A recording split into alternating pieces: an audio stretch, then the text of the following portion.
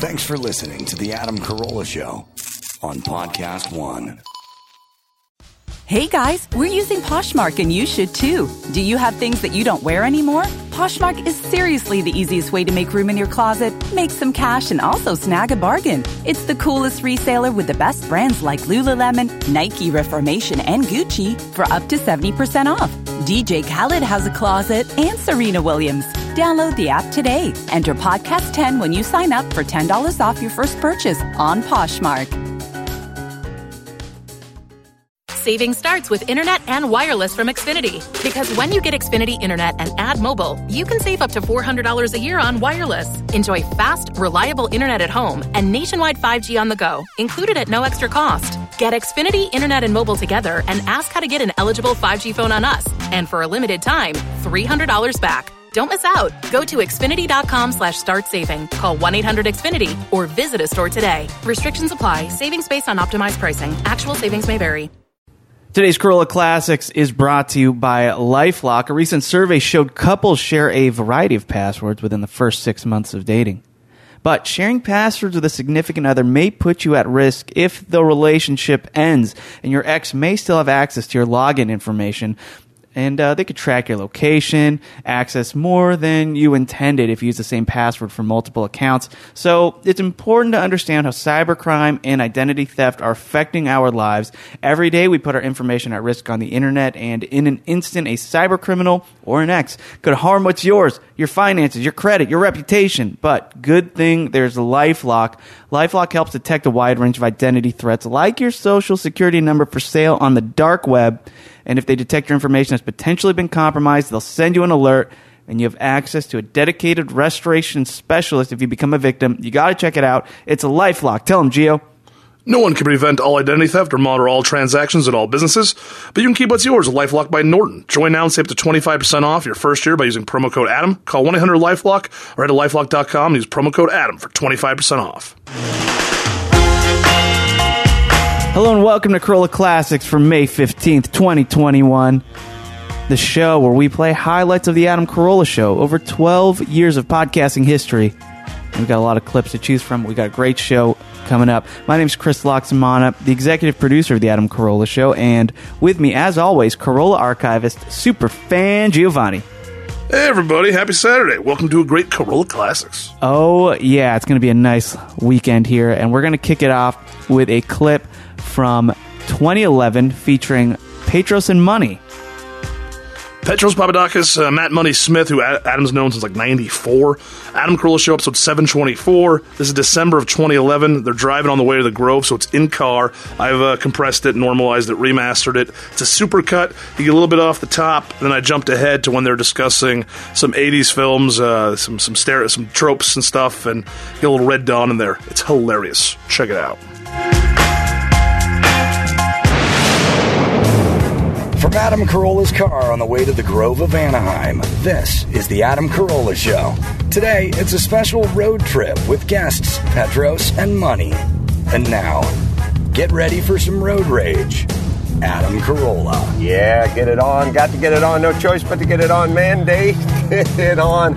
And always happy to have Petros and Money in the Lexus on the way to Anaheim. Got to shoot for that diamond lane. Boy, I was just thinking how good you guys are and how great the show sounds and how good you sound, Matt Money Smith, and how big a deal in radio reps are. I mean, we always talk about, you guys talk sports and you talk quarterbacks and you talk reps, but I knew you way back when, and you have such a rhythm now. And it's there's no substitute for the reps. Can you speak about that for a moment, Matt? A lot of it has to do with who you're doing reps with.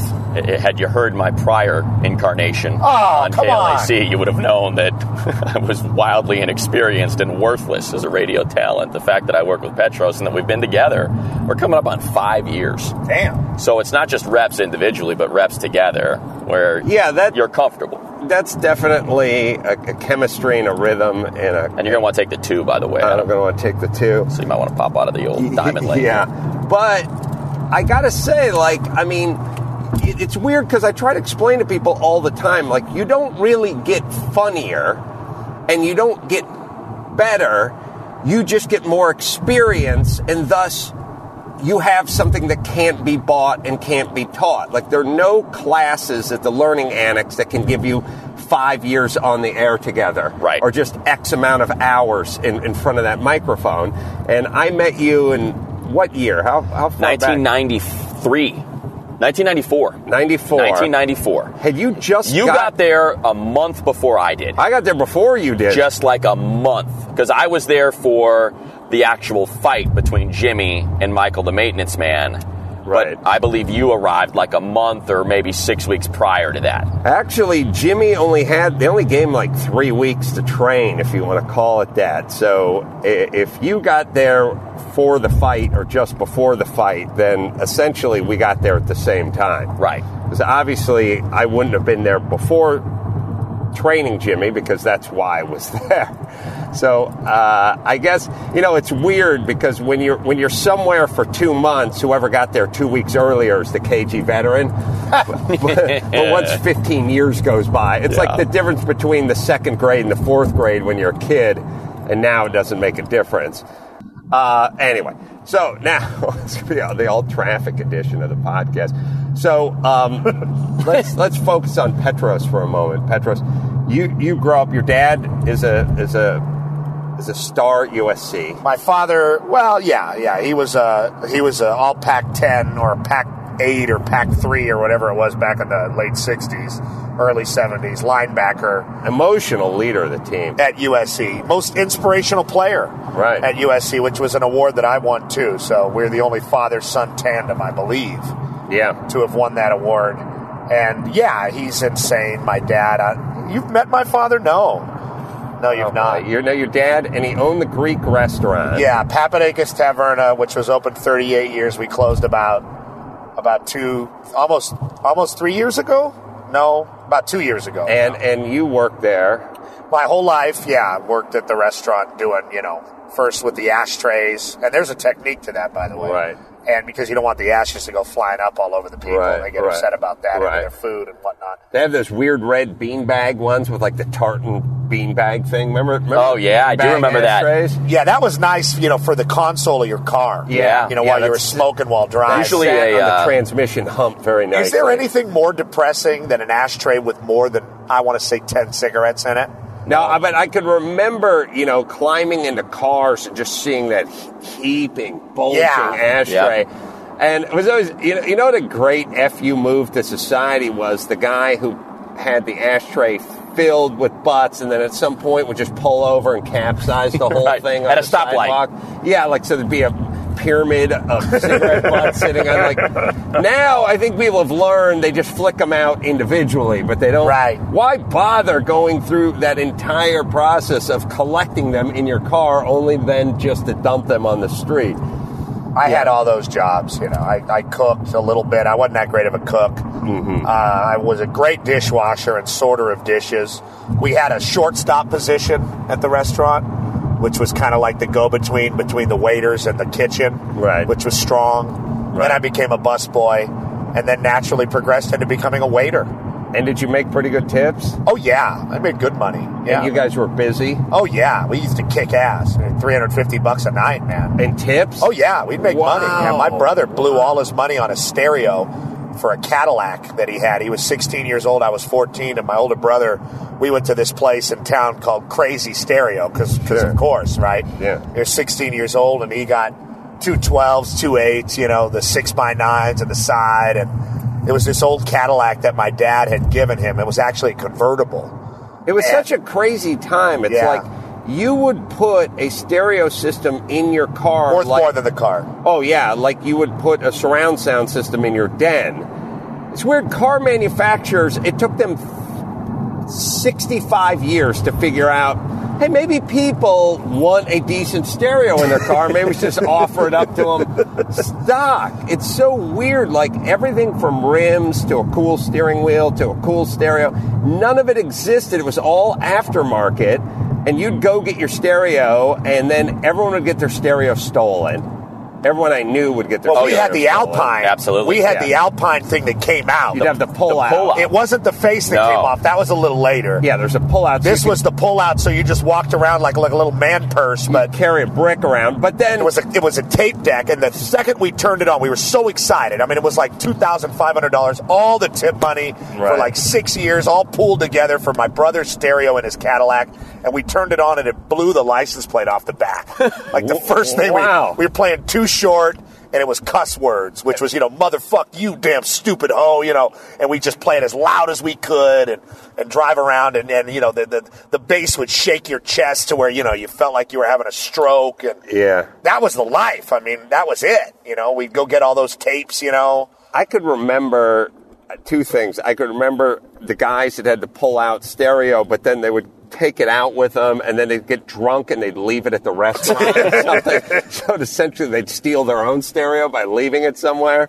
Then there's that thing where after about the 20th out and in, it didn't hook up the way it needed to, and you'd have to start pounding on it. You loosen the connection. Also, when you tried to pull it out, it would start taking half the dashboard with it, like it was like pulling a Band-Aid off. The cradle didn't stay in anymore. Yeah, the cradle would get loose.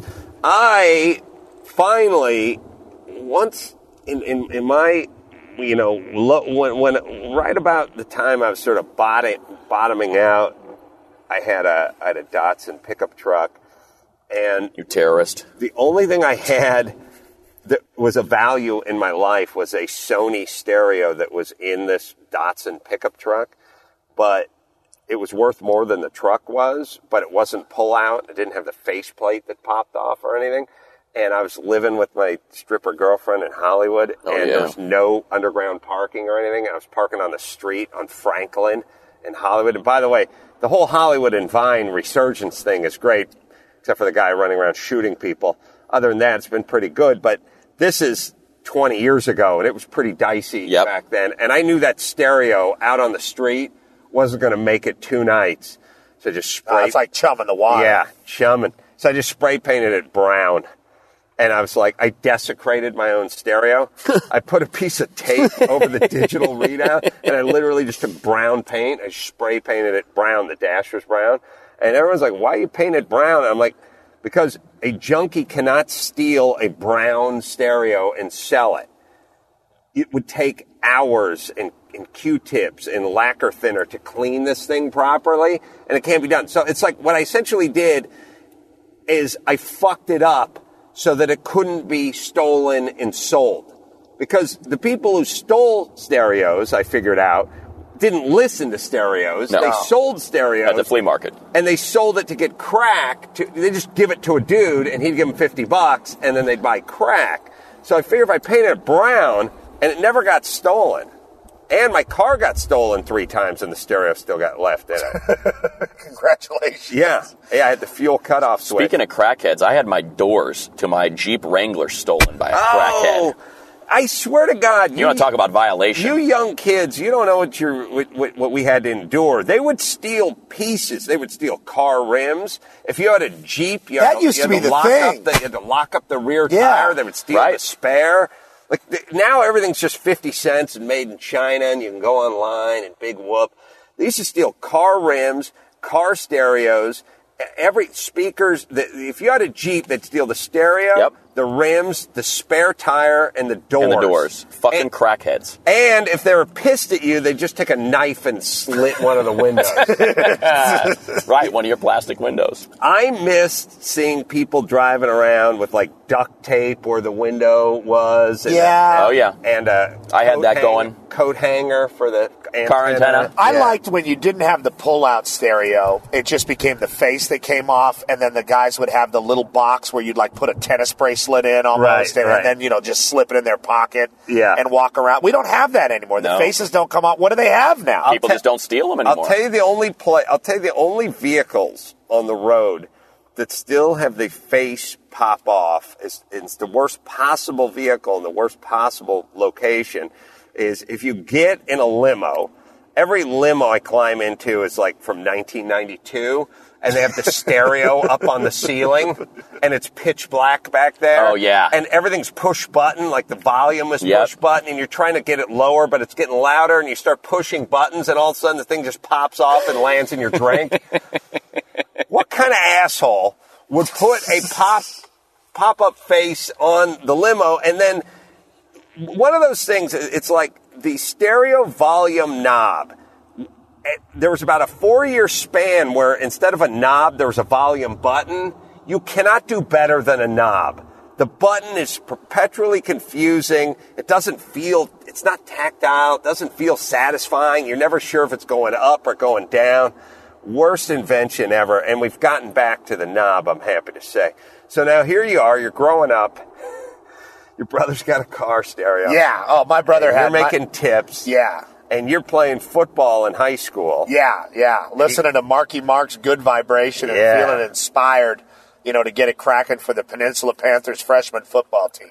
And it's almost a given you're going to play football, right? Well, it was our identity. People always say, like, oh, man, fuck, it must have been rough, your father pushing you like Marv fucking Marinovich and, all this different stuff. And it's kind of like, we talked to Todd Marinovich this week. It was never even really a question for me. I never felt pushed into anything. Football was our identity as a family, for better or worse, which is, actually worse. Right. But that's who we were, and it was just kind of our culture. Every year there was a football season. And your brother, I'm going 7-10. Yeah, let's go 7-10 to the 91. The 5 is fuck the whole way down. All right. Your brother played? My older brother Tasso was actually like the big football prodigy in the family. I mean, this was literally, and I'm not kidding, this is a guy that could squat well over 500 pounds at the age of 15. Wow. I'm not kidding. I saw him do it. The bar all bent under the weight, knees all wrapped up. Yeah.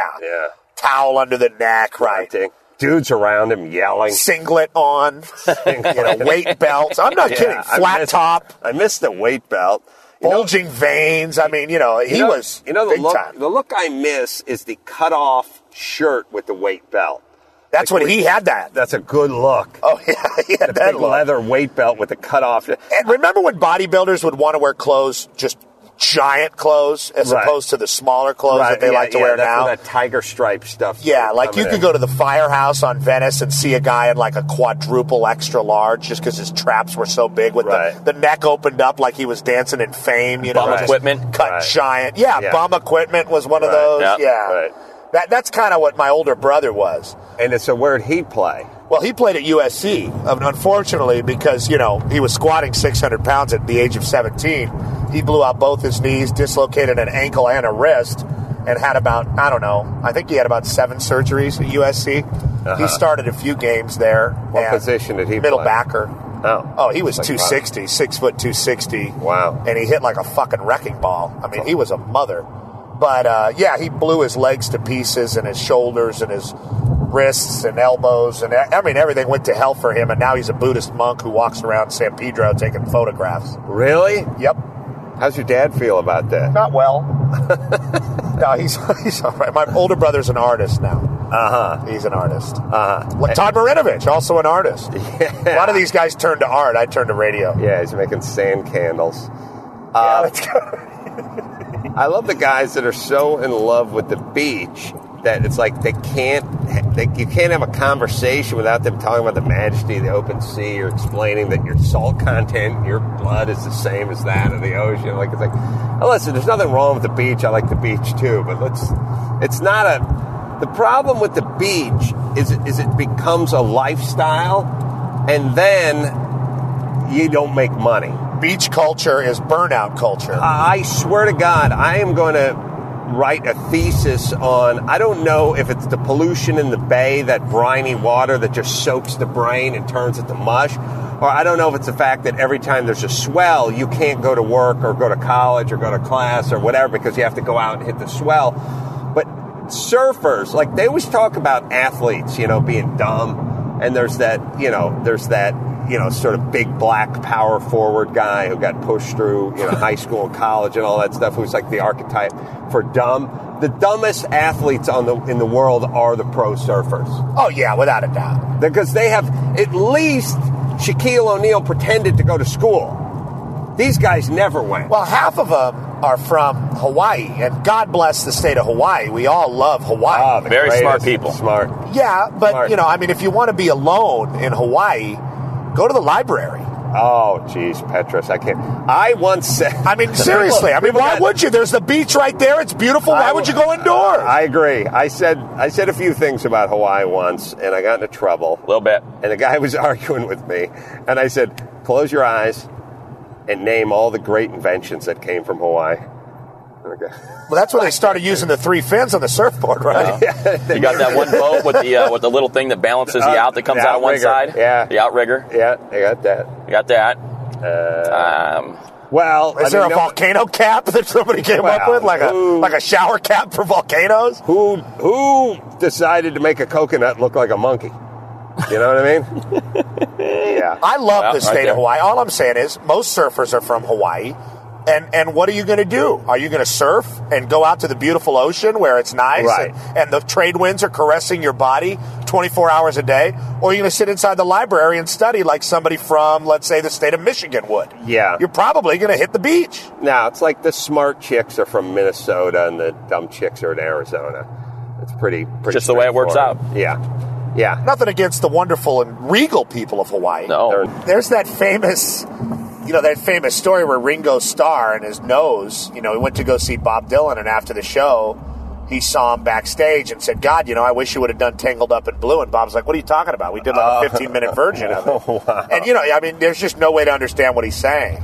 I saw James Spader at the show, if that means anything. I was fat James Spader or thin James Spader? He was getting there. Blaine about 6 from years Pretty ago. in Pink. What do you think? What's the first movie you think of when you say James Spader? I think Clay's dead. Forget about him. Forget him. Julian's dead, Clay. Forget about him on Christmas Eve in the tub and Less Than Zero with that floating phone. He's a coke dealer. Underrated. Oh, the best. Whoa, underrated. I like when the guys that really apply the brake for no good reason. Right. I love Pretty in Pink because they had that scene that they had in every 80s movie that never actually happened in real life. Because when I went to high school, there were hot chicks and not hot chicks. But there weren't poor chicks and rich chicks in terms of my junk. I didn't care who you were or what side of the tracks you were from. I didn't know where you lived. I wasn't sure who was rich and who was poor and who was what. I did know that this chick was hot and that chick wasn't hot. But there was never a point where it's like, hey man, that chick is hot. I want to ask her out. And then one of my buddies who was wearing the Italian loafers and no socks, by the way, smoking a cigarette in the hall of the school, pulled me aside and was like, hey, sport, what are you doing with Sheila? I'm like, she's hot, man. Yeah, she's hot. But have you seen her dad's 401k? She's on the wrong side of the tracks. You get it? Now I don't want to see you with her. Like, I've been like, who the fuck? What are you talking about? She's got a fucking D cup and a tight ass. What? By the way, less structured environment, even better. Yeah, right. Poor, even better. That's right. She's been molested by her stepdad. Right. She's looking to act out. Her dad's an alkie. Right. That was no boundaries. That was also some kind of wonderful.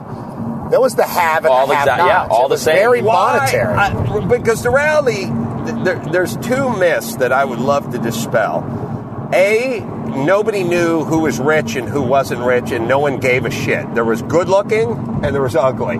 And the good-looking got the love, and the ugly didn't. It was almost better if you were poor, right? Because then you were like a hard ass. Like, if you didn't have money, it was like, yeah, he's not entitled. That guy's not rich. He's a hard ass. But I didn't know, and they never really even teach you. Like, if some guy said, my dad's a lawyer, and some guy said, my dad's a fireman, I thought they got paid the same. Like, I didn't know what the fucking difference was. As a kid, it was all that. You want to be a doctor, you want to be a lawyer, you want to be a fireman, you want to be a policeman. It's all that bullshit, but no one ever goes, here's what this pays. Well, you didn't have a guy like Blaine and Pretty in Pink keeping fucking inventory smoking on what everybody cigarette. Exactly. Listen, sport. Just establishing a caste system for his high school. Yeah. He's like, listen, I went ahead and pulled the tax records for her dad from the 83, 84 year, and And he drinks a bit too. You don't want any part of that. Hey, hanging with the trash, are you? Right. That was had awesome. that moment in his father's study, right? Right. In Pretty in Pink. Mm-hmm. When like they're smoking weed in the dad's study and Spader's got like that pink Oxford on, right, and the white shoes. Oh yeah, man, what the fuck are you doing? What the fuck is this? Think about like somehow you're mortgaging your future because you're going to get a blowjob from a poor girl. He's just going to go off to college in 4 months. Do you remember who her dad was? Who played her dad? What's his Henry saddest the saddest oldest drunk actor on earth? Yeah. The greatest. He was in one of the greatest movie scenes of all time, which is in Red Dawn. Yes, he played the dad. Oh, it is the best scene. He played the dad of Swayze. Talks about this all the time. Swayze's dad, and it's like at some point they come up with this great plan of let's go down to the Gulag.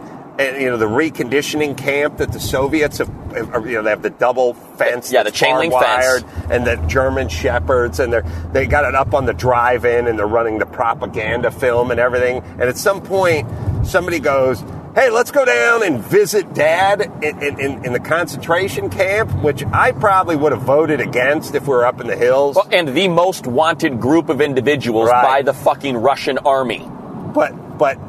But he goes down and he's like, Dad, and there's nothing better than Swayze crying, Yeah. And he's going, Dad. It's like a physical kind of weeping. It's it's visceral. Yeah, and Sheen can't control himself. I think it's his dance background that gives him that ability to really cry using his whole arches body, his back. And he's going. First, his dad gives him the. Well, the Swayze does the great one where the other kid's crying, where he goes, let it turn. Let it turn. Let it turn into something else. That was good. But then, the dad making him promise don't you ever. God damn it. I like it, by the way. I like when a guy's crying and swearing at his son. God damn you. God damn you little motherfuckers. Don't you ever let me see you cry again. Remember when you were little? I like when they get halfway into it and then they cuss, like where they go, I remember when you're both little boys and I was pushing you on the swing. God damn it. God damn it. But I taught you good. I taught you to hunt. I taught you to live. And don't you ever cry. Don't you think of me a cry. And then, so it's like they're up there under the cover of darkness. Right. And they're sneaking into the gulag. Clandestine meeting. To the fans. And then they go, now you get. And you turn and you don't look back. And they go, and then they get about 2 steps away and he starts screaming, avenge me! That's right. At the top of his There must lungs. be a scene in the director's cut where Swayze runs back. He's like, hey, old man, shut the fuck up! There's fucking Jesus Russians Christ, everywhere. What are you going to do, light off a flare? Shut up! That movie terrified me. I'm a little younger. Me. That movie terrified me to where I was looking to the sky at every recess for a freaking Russian and Cuban paratroopers led by Ron O'Neill to come and kill us all. Fucking Ron and O'Neill. just open up a machine gun at the classroom and just leave one guy hanging, looking through those weird opening windows, like and they had on the wall. That great actor with the huge arms who was in Any Which Way But Loose, who played like the captain with the mustache. Remember that actor? Absolutely. Was he in Any Which Way You Can, too? Yeah, he was in both of them. Always fighting Clint Eastwood. Always. Like, I'm sure right now, even though they're not filming it, those two are just duking it out somewhere in their 80s. All right. That was an awful movie. It made everybody feel terrible about themselves. Red Dawn. That clip from 2011. I have watched Red Dawn with Adam multiple times. He knows I hate the movie. And there was one time where we were watching it so late at night that my eyelids were getting heavy and I was falling asleep, and he would not let me. He refused. He kept waking me up. I can't sleep during Red Dawn. There's no sleeping during that movie if you're watching it with him. But we went recently to Nashville, and Adam did a TV show there, and someone else on the panel was John Milius's daughter. And she came up to him and said that John, my dad, is a big fan, and she's talking about her dad, John. And Adam was very delighted because John directed Red Dawn. Indeed. So there you go. Worlds collide. All right. It's full circle. It's crazy. Yeah. Red Dawn is a basic cable commentary. It's one of the, I think, 7 that are officially released that you can purchase. It's a really hilarious time. Adam and Dave Damashek sitting down watching the movie. Yeah. Without Chris ruining it. without me ruining it, and you don't even have to watch the movie along to listen to it, because it's just funny hearing them talk about it. That specifically, the Red Dawn one, that one gets the least screen specific about halfway in. So out of all of them, that's the one you least have to watch a movie with.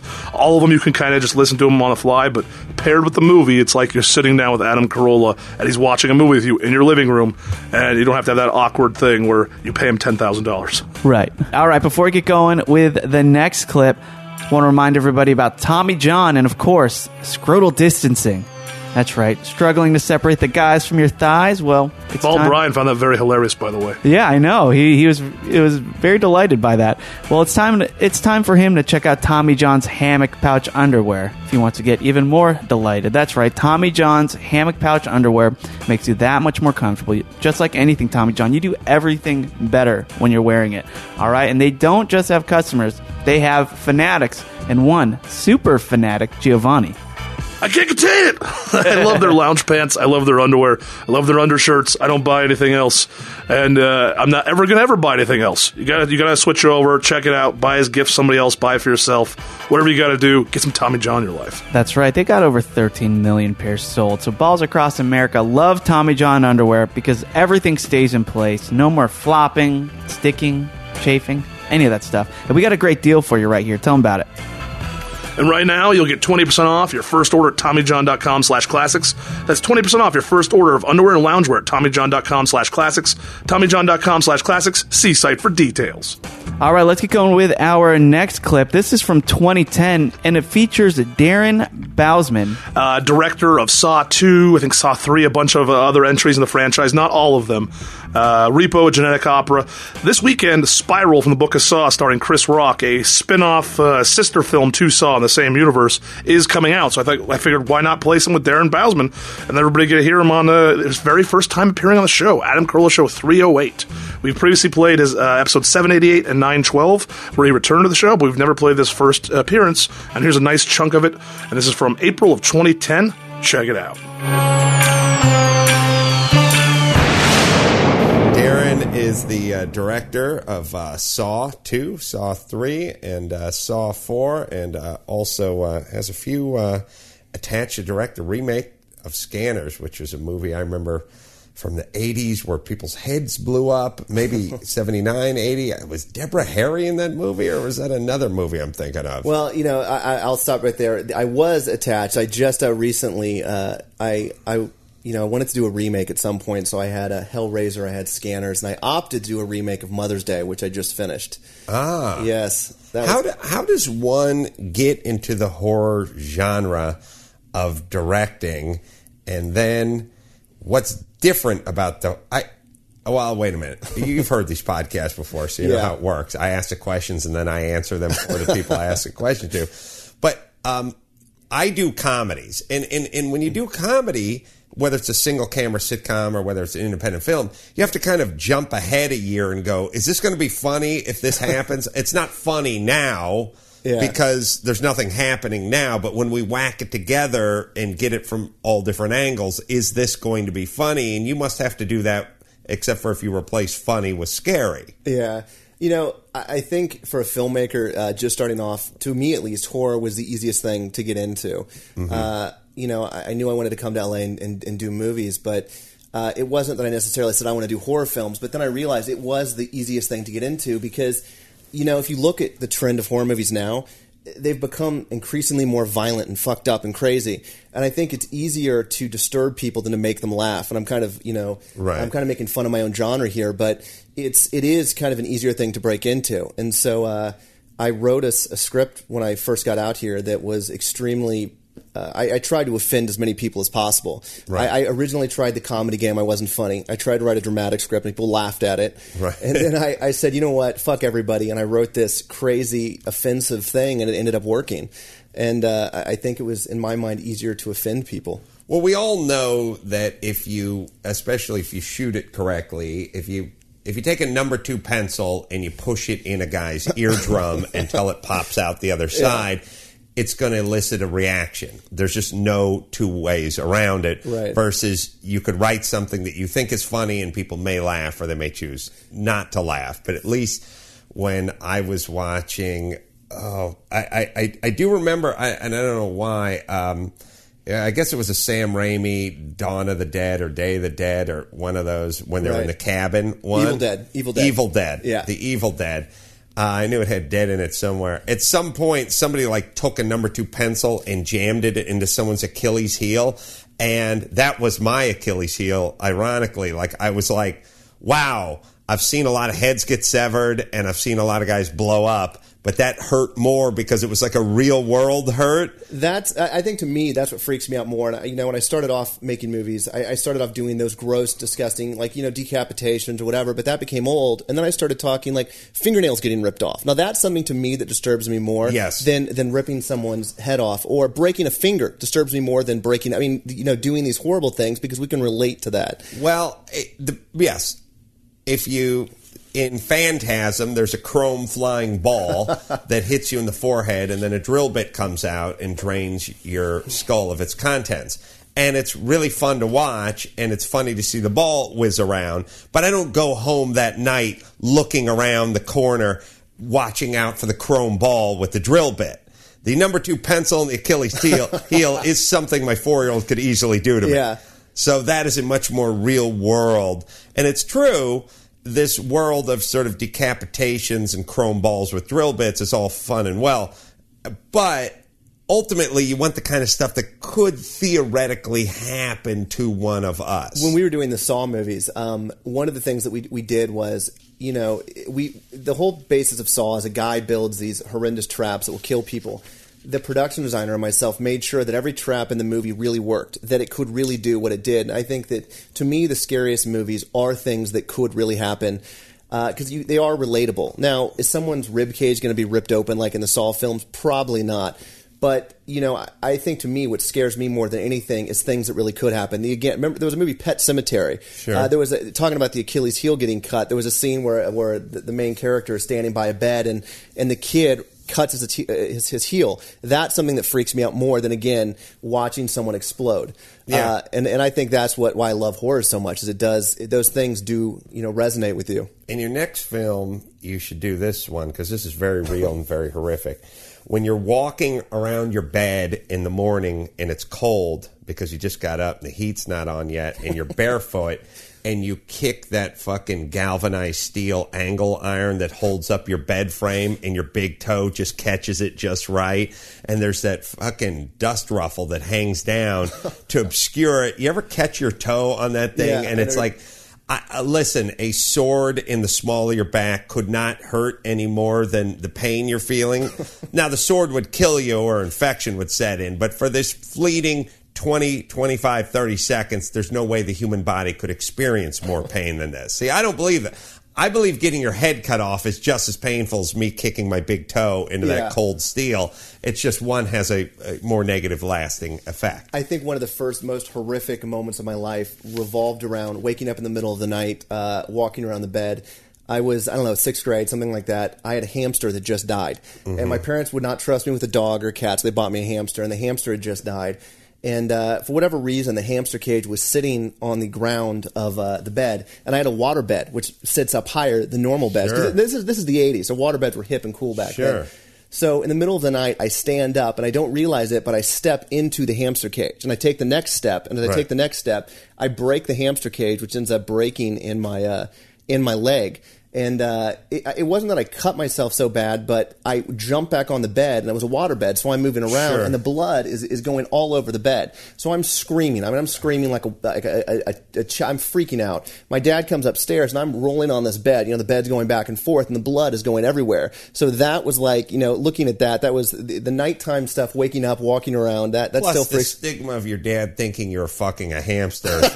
I mean, that's something your dad won't soon forget. Yeah, I know. And don't think he doesn't think that. And that's a lot of range, by the way, the waterbed and the hamster cage. I know, right? So close in proximity, because normally those things are separated by 10 years. Yeah, no. Not that was not how many we guys rolled. that rock the hamster cage and the waterbed. Waterbed, world's worst fucking idea. Seemed like a great idea. Could you still buy them right now if you wanted to? I mean, is there a place you can go and say, I want a waterbed in my house? I think only in parts of Texas and Nevada. They surely have been outlawed in every other state, because there's everyone has a horror story about a waterbed springing a leak on a second floor of the apartment and flooding the apartment below it and filling it up. Waterbeds were the worst design ever because here's how most of them were designed. Most of them were nothing more than a big, thick rubber bladder, essentially a catheter that people could fuck on. You know, I was going to say, when you get hooked up with a catheter and you go into your bag, that's essentially what it was. But what they would have to do, like you could go whole hog on the waterbed and get the heater for the waterbed and get like the stand and the riser and all that shit. Or you could do what most of the hippies did, which is they just took 2x12 planks and they put them together with angle irons and they made a square, just a 2x12 square, and they set it on the ground.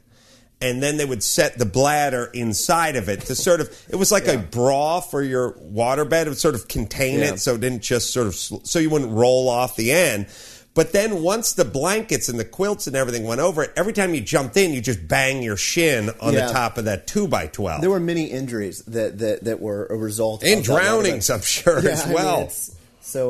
It would be kind of fun to find out if you really... And fucking on one of those things was like playing handball against the drapes. Like, it was like literally impossible to do. I was in high school. I mean, you could fuck a hamster, don't get me wrong. And I did. That's where the injury actually... I was trying to yeah. disguise it and stepping in the cage. The hamster died. Yes, I understand. There was blood. I was a senior in high school, and I had the waterbed up until I left my house, so that would have been in the, I don't know, guess early 90s. I played hooky one day, and I was there with my girlfriend, and my dad came home. And we both freaked out. And I was on the very top floor, and there was no way to exit where we were. And the one thing I'll say is there's no dramatic way to get off a waterbed. No matter how you do it in a quick way, you look like an idiot. There's no such thing as one of those Starsky and Hutch slide across the hood and jump into their car. There's no shoulder roll from SWAT. No. You know, there's getting off a waterbed is that. And there's no great way to get out. It's like the modern day equivalent to that is getting out of one of those inflatable jumpy castles in a hurry. Yeah. Like your wife gives you that, Sonny fell down by the barbecue. Hold on! And then you do that thing where your feet do the romp, romp, romp, and a couple of 2-year-olds go flying over your head, and then you fall on your face, and then you scramble. Like, it takes 10 minutes to get off or out of one of those. We have a reclining chair in our screening room, and the best is when my wife and I will get in fights, she'll be completely reclined back, and there's no dramatic way to make like a dramatic exit when you get in a fight. Mm-hmm. You have to hit the side of the thing and wait for the chair part or the ottoman part to go down. Right. The waterbed falls in that same. You cannot make a dramatic exit or entrance onto a waterbed. This is why the door will never go out of vogue. The slamming of the car door, the slamming of the front door, and it makes such a statement. Yeah, this would be like if the door was made out of Nerf material and the hinges didn't properly work and you were trying to punctuate your, God damn it, I won't stand for this. But you slammed it, but it just sort of slid back and didn't make a noise. Yeah, no good way to get out of a waterbed. And again, that fucking frame around that waterbed is just a shin cruncher. I had the one with drawers too. I mean, you had to actually had the drawers, and the greatest part about the waterbed the drawers were under it. The drawers were under it, and on top of that, there was a cubby hole that you can actually crawl into.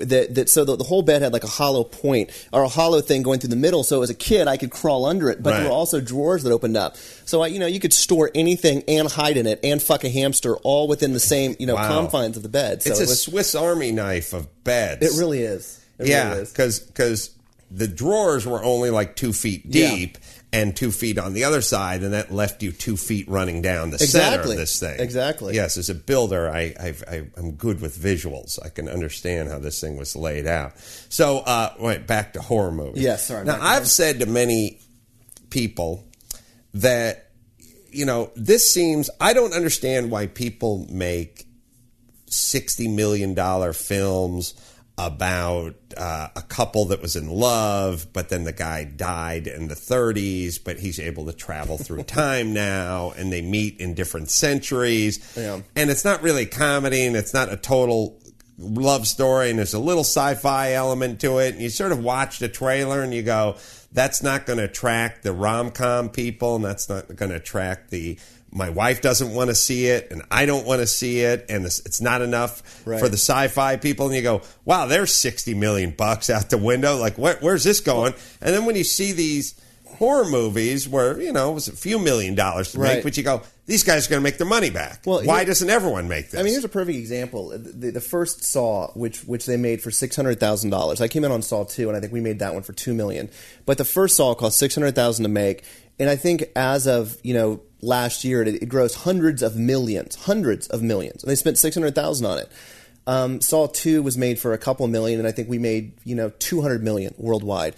And I think that because, and I kind of relate the fascination with horror to riding a roller coaster or driving really fast in a car. People will wait an hour to get online for a 30-second roller coaster to feel something they normally don't feel in their everyday lives. Right. Excitement, terror, but in a confined, controlled setting. And I think that every day we go through our lives and we have drama and we have laughs, but to actually be scared, terrified, and disgusted in a safe environment. And you don't need a lot of money to do that. And I think that's the other thing. I think look at Paranormal Activity, that movie that just came out last year and made, again, hundreds of millions of dollars, and they spent $30,000 making that film. Yeah. I look at movies being made now for, you get hundreds of millions of dollars, and to me, I can't comprehend that. Every movie that I've made has been under $10 million. And I think they work. And it's you don't need a lot of money to make horror films work. And I think we're seeing that more and more. Well, I would sort of argue that if you did need $50 million, maybe you weren't doing something right. Like maybe the script wasn't what it should be. And the other good thing about horror movies, which is quite different than action or romantic comedies, is you don't need familiar faces in them. As a matter of fact, you don't want familiar faces in them because it's almost a little bit distracting.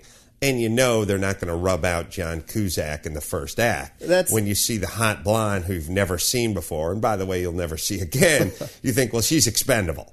No, she's like that new crew member of Star Trek. Like, who's this dude? That's a guy, he could buy it. I think that's why Blair Witch and movies like that work so much. Is you look at Blair Witch and you didn't have any baggage with any of the actors in it. And I think that those are the movies that, in my mind, work the best for me to be scared at, when they have no baggage. Yeah, well, it's like when you're sitting there and you're looking at, like, Renee Zellweger, and you're like, I wonder if Kenny Chesney's gay. I wonder if he ever sucked a dude's dick in front of her. I don't know. And then you get back into the story for a while, and then you go back, what was that whole marriage about? Was that a sham? Did she go to one of his concerts and dig his music? What the fuck? And then you go back into the movie again. Yeah. It's so much better with unfamiliar faces. Now, if you're watching a comedy and that's Will Ferrell doing his thing, then you go, okay, that's Will Ferrell doing his thing. That's different. But I agree, it can be distracting. So my question, as I think about these horror movies, what is an example of a horror movie that was really, really good and never really got any traction? Like the one that got away. People never did see this one, but it turns out it was really good. Yeah, that's because other genres. I'm going to answer your question. With other genres. If you talk to movie critics, they would give you 200 films that were great that nobody saw in other genres. Sometimes it's out of a different country, not necessarily subtitled, but it's out of a different country. Every year there's some critic's darling that everyone loves but nobody really sees. Do you know what people do? But in the horror genre, I don't know that exists, but you tell me. I'll tell you what, one of the biggest things that I've had happen to me, and I think this happens to a lot of filmmakers in this genre, is that it's easy to write off the horror genre. Critics can easily come in and say, you know what you're doing is you're furthering violence, you're corrupting kids, you're doing this thing. So it's easy to write it off. It's easy to condemn these type of movies. Same thing with critics. It's easy for a critic to walk in and say, you know what, there's nothing redeeming about this movie, and it gets panned. You go to your Rotten Tomatoes score and you see it's getting panned by tons and tons of critics. I did an interview once after one of the Saw films, and I was attacked. I was completely attacked about how gratuitously violent the movie was. And I was basically raped. And they were saying, how dare you sacrifice story and character for violence, and you're furthering violence. And let me say something. The tagline of Saw is, "Oh yes, there will be blood." You have severed fingers on a fucking poster, and they're worrying about character. It's not, "Oh yes, there's going to be character development." It's, "Oh yes, there will be blood." So fuck you for coming in and trying to say, you're furthering the violence. And I think it's easy for people to write films off because of that. A couple things I got to say about that.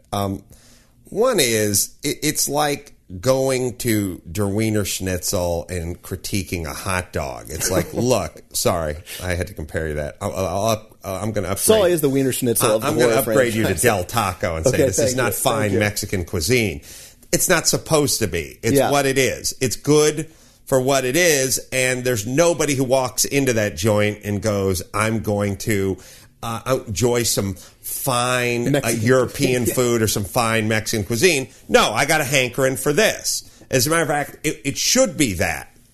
It needs to be that. Right. Like a Big Mac doesn't need to be a great hamburger. It needs to be a Big Mac. Right. Because that's what it tastes like. That's what I want. That's what the public wants, And to sit around and compare that to boutique hamburger joints is completely and utterly insane. The question, critically would be, is it as good as other Saw movies? Right. How does it compare to Hostel or other movies of its ilk and of its era? But not, is it Jaws or The Shining? Well, I think that's one of the questions. If you look back in the 70s and 80s, you had very mainstream horror films. You did have The Shining, you had Exorcist, you had Omen. Most people you mentioned those movies to, they know them and they embrace them. I mean, you have Shining with Jack Nicholson. Most people know Shining, but to go in and say Hostel or to go in and say Midnight Meat Train, it starts dropping off. People don't know them as much anymore, and I think it's kind of terrible because. I've seen some amazing performances in horror films, but again, mainstream people a lot of the time brush over them because we're glorifying violence. And one of the things I have to ask you about, because I really am curious, and I know you've talked about it in the past, but one of the hardest things as a filmmaker right now, doing a horror film, is dealing with the MPAA. I don't know how many times I've had to deal with either the X or the NC-17 rating, having to go through and cut shit out over and over again to get that R rating. And my wife and I watched Hammer a month or so ago, and I could not fucking believe that you got the same rating that I would do for ripping out innards and breaking things and doing whatever. I mean, how do you feel that the rating system would rate a Saw film or a Hostel film in the same way that the Hammer, which has none of that, still gets rated? Well, there's a kind of amusing part of it, which is obviously I have no power over it, and I'm just an atheist living in a crazed world with religious nut jobs and dogma and rules that I can't even begin to explain. And I get into this constantly, which is if 100 people saw The Hammer and you asked 100 of them what they thought it should be rated and none of them said R, then you guys have failed fucking miserably in your job of rating films. Right. Because now, if we were live 50 years ago and this movie came out, well, then maybe it would get an R rating. But your job as the MPAA is to watch this stuff and be the eyes and ears of the public. What you want to do is tip people off and go, hey, you have kids, this isn't appropriate, blah, blah, blah. I mean, if you think about it, the MPAA is no different than the FDA or any other group that's supposed to kind of be in charge of our safety in a sense. Right. I don't want a movie to say, I don't want a Saw movie to be rated G and have me stumble in there with my twins and then permanently scar them. Yeah. I'm looking to temporarily scar my kids. So obviously you've done a fucking piss poor job at your job of determining what is suitable for the public. So number one, mission not accomplished. Number two, the thing that's funny about my movie, The Hammer, is once it comes out with an R rating, then they have to justify the R rating because they can't just, when it comes on HBO, they can't just go R rating and then show a picture of me holding my hands up going, I don't know, or big question mark. Right. So they have to do violence, which is insane. It's an amateur boxing movie. Right. It's Olympic boxing. They have it on the Olympics. So there's no violence in the movie. Then they have to do adult situations. I got people having conversations about their future. Tampon in a coffee filter. I mean, is that? I don't know what the adult situation. And then there's like language. There's a shit and a fuck and whatever. So the funniest part of the whole thing is them justifying their fucking R rating, which is insane. And then every human being who sees the movie goes, but why was it rated R? You look at Dark Knight, the new Batman movie that came out. That was PG-13, and that is violent. I mean, they're killing people, they're breaking people, they're cussing, I mean, it's everything, and that gets a PG-13. Well, part of it is a scam, and part of it has to do with the big movie companies. If this was a big movie release, there's no fucking way it would ever get an R rating. So part of it is just a scam. I mean, part of it has to do with money and big companies and them appeasing those companies and so on and so forth. So the little guy will get screwed a little. I would love somebody from the MPAA to come in and explain to me why my movie had an R rating, but they're cowards and pussies and hypocrites, and they would never, ever do that. And then I feel like I have a lawsuit against them. Like, here's how the world should work in my mind. Look, here's the deal. I feel like you hurt my business a little bit with your R rating. It should have got a PG and not even a PG-13. Violence for amateur boxing with headgear, that's insane. It's on television every day. And like I said, you can watch it on the Olympics on Saturday mornings with your kids. So obviously, it's not violent. It's a sport where there's boxing, where they're fisticuffs. So I would love to do something where they just showed 100 people the movie. Whatever they came out with is whatever they came out with, and I would win the case based on 99% of the people not saying it was an R movie. But these arguments continue, which is I just shot at TV Pilot, and you can't show people smoking, for instance, on network TV. You can show them holding a cigarette. If the cigarette is lit, you can say something. If you can light the cigarette, but you can't bring it to your mouth. You can hold it and have it lit, but you can't bring it to your mouth. And then it's like, my whole feeling with all this stuff is, do people smoke? Like, are there smokers on the planet? If the answer is yes, then are we not allowed to show a person who smokes as a person who, this is one of the people who smokes on a construction site? Like, why? Are you saying they don't exist? Because you do all these fucking NCI things. It's like, we got a serial killer on the loose. Yeah. Okay, you got a killer on the loose because there are such things as serial killers. I would argue there's more smokers, thankfully, than serial killers, but you can't have a guy holding a cigarette. He doesn't take a drag off it and go, oh, that rich refreshment. It makes me feel like I'm on a mountain stream. No, he just he looks like a piece of shit, but he's smoking a cigarette. Yeah. Why can't you do that? It's utterly insane. CSI. This is what makes me mad. I mean, is that you look at something like CSI or Law and Order SVU. SVU is about, the majority of times, rapes, childs being abducted, all of these things. Sure. And this is on TV that anyone can watch. Anyone can watch. You're looking at CSI. What they're doing in CSI now, I got the R rating for and saw too. And it's funny how the rating continually changes. But there was a scene in one of our Saw movies where someone is having a cranial surgery, and we take the top of the head off, and you see, and that was, the MPA can't do that, you can't do that. Let's talk to this year right now on CSI. That's exactly what they're doing, and that's on TV that anyone can see. Your twins can turn on the TV and see CSI and see that shit, and that's... Well, listen, the worst, I turned on the TV yesterday, let's be honest, because I'm probably not going to get put in a dungeon and have the cranial saw come out, but the most offensive thing is The Biggest Loser. I saw the dude that formerly weighed 625 pounds and who is now down to a scant 311 pounds standing on the scale with his shirt off, and he had D cups. Fucking full-blown D cups just standing there. And I don't watch The Biggest Loser. That's in the commercial. So you're just sitting there watching Entertainment Tonight, and all of a sudden, boom, huge man boobs fill up the entire screen. And it's like, hello, look, either something is visually offensive or it's not. That offends me more than the cigarette smoking. Of course. And by the way, from a health standpoint, you'd be better off, your kid would be better off smoking than becoming morbidly obese. So what's your fucking argument?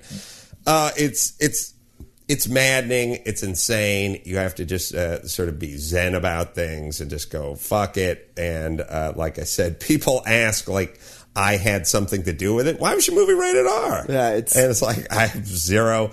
It made me mad, though. I got to say, it made me mad just knowing what's out there now in rated R, and then seeing that, which could show on TV, and I would see no problem with whatsoever. Could show on network TV and see no problem with it. So that's I had to bring it. I would venture to say that in the last 10 years, I don't know a movie that got an R rating that would be any softer or more family oriented than my movie. I don't. It seems mathematically impossible. But my string of bad luck continues. Thank you for seeing it, though. Of course. I appreciate that.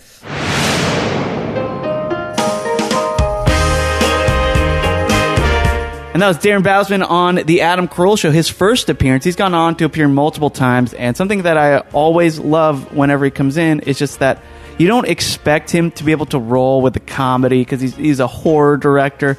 But, man, he has chops. He's a fan. He knows what he's talking about. He knows his genre of filmmaking. He's good at everything. Yeah. So he's really sharp and great conversation. And I'm going to see Spiral tonight. There you go. See?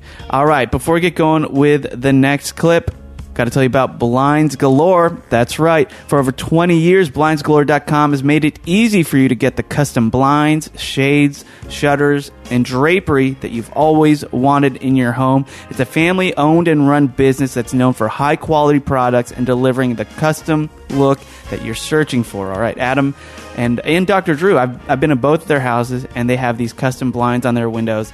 It's incredible, and they did it with BlindsGalore.com, and they look sharp. It makes their house look real nice, and you can order up to 15 free samples to get started, or use their online builder to watch your shades come to life on screen.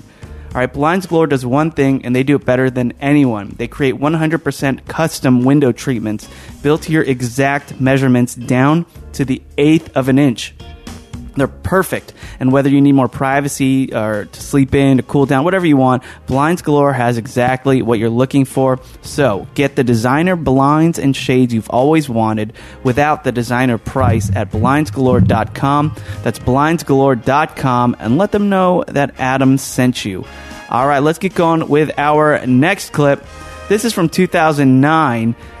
We've been playing clips where Teresa and Brian hang in for the Adam Carolla podcast. Well, this one is no different, but Doug Benson joins them. Adam Carolla Show 216, Doug Benson, a very regular staple of the morning show and the early podcast, Teresa Strasser and Brian Bishop, December of 2009. It's a very short episode that was recorded right before Super Dave. Was not a two-parter. They were done separately. So this is basically the full episode minus the opening and closing credits. Check it out. Shall get it on. Welcome, Bald Brian, Teresa Strasser, and Douglas Benson. Woo! It's like you got into trouble. Doug Benson in studio. We're going to do the news. I hear you're on the mend, Bald Brian. Oh, me? Things are coming along. My doctors are happy with my my clinical progress, meaning my walking, my talking, my use of my left side. They're all very pleased with my progress. So your voice sounds much better. Yeah, coming along. Not slurring quite so much. I know that we got you almost, and I say we, I mean you all who are listening and being very generous, got you almost $30,000 worth of donations. Just for the podcast. It wasn't really even donations, just for the podcast. I don't mean donations. You purchased the podcast at $1.99 a pop, and we got almost $30,000. That's so your awesome. coffers. I want to thank everyone who downloaded it. And thanks for all the donations. And what did we get from the door of the event? I'm going to find out today at noon. This is insane. This is insane to me that you don't know 3 weeks. I have no idea.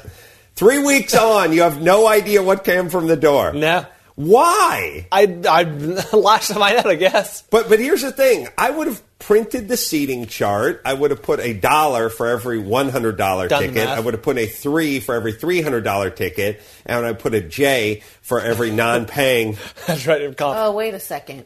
Please don't tell me that's for... No. For Jehovah's Witness, yeah, right? Okay. Just let him in. Just let in. Yes. Okay. Yeah. No. What? Anyway, an X. Right. What? Thinking of the black folks. No, an X for every comp ticket, and then I would have quickly added up the $100, the $300 tickets, and then deducted, 10 seats for the hell of it, so I didn't get my hood, and then I would have come up with a number. That's so smart. Have you not done that? Yeah. No. Seems like Christy It's would have done insane to me that, your best year Right. thus far is about $30K, right? How dare it. you? Wait a second. Last year he won Millionaire, making his best all right. year $130. Minus game shows and lotteries. That's my bread and butter. Throw out the best and worst. Your best year. Hey, Doug Benson's here. How about that? Over the last 10 years, what have you averaged? High 20s? Oh, last 10 years? Got to throw out the 100. Over the last 10 years, you've averaged 5 years. Sure. 35. You've averaged 35 over the last 5 years, minus the Who Wants to Be a Millionaire money. Yes. Maybe 40. But yeah, 35, 40. 40? Yeah, I had a good job for the radio show. Oh, wait a second. That was before you hired him to work at your radio show. Dip. Well, here's my point.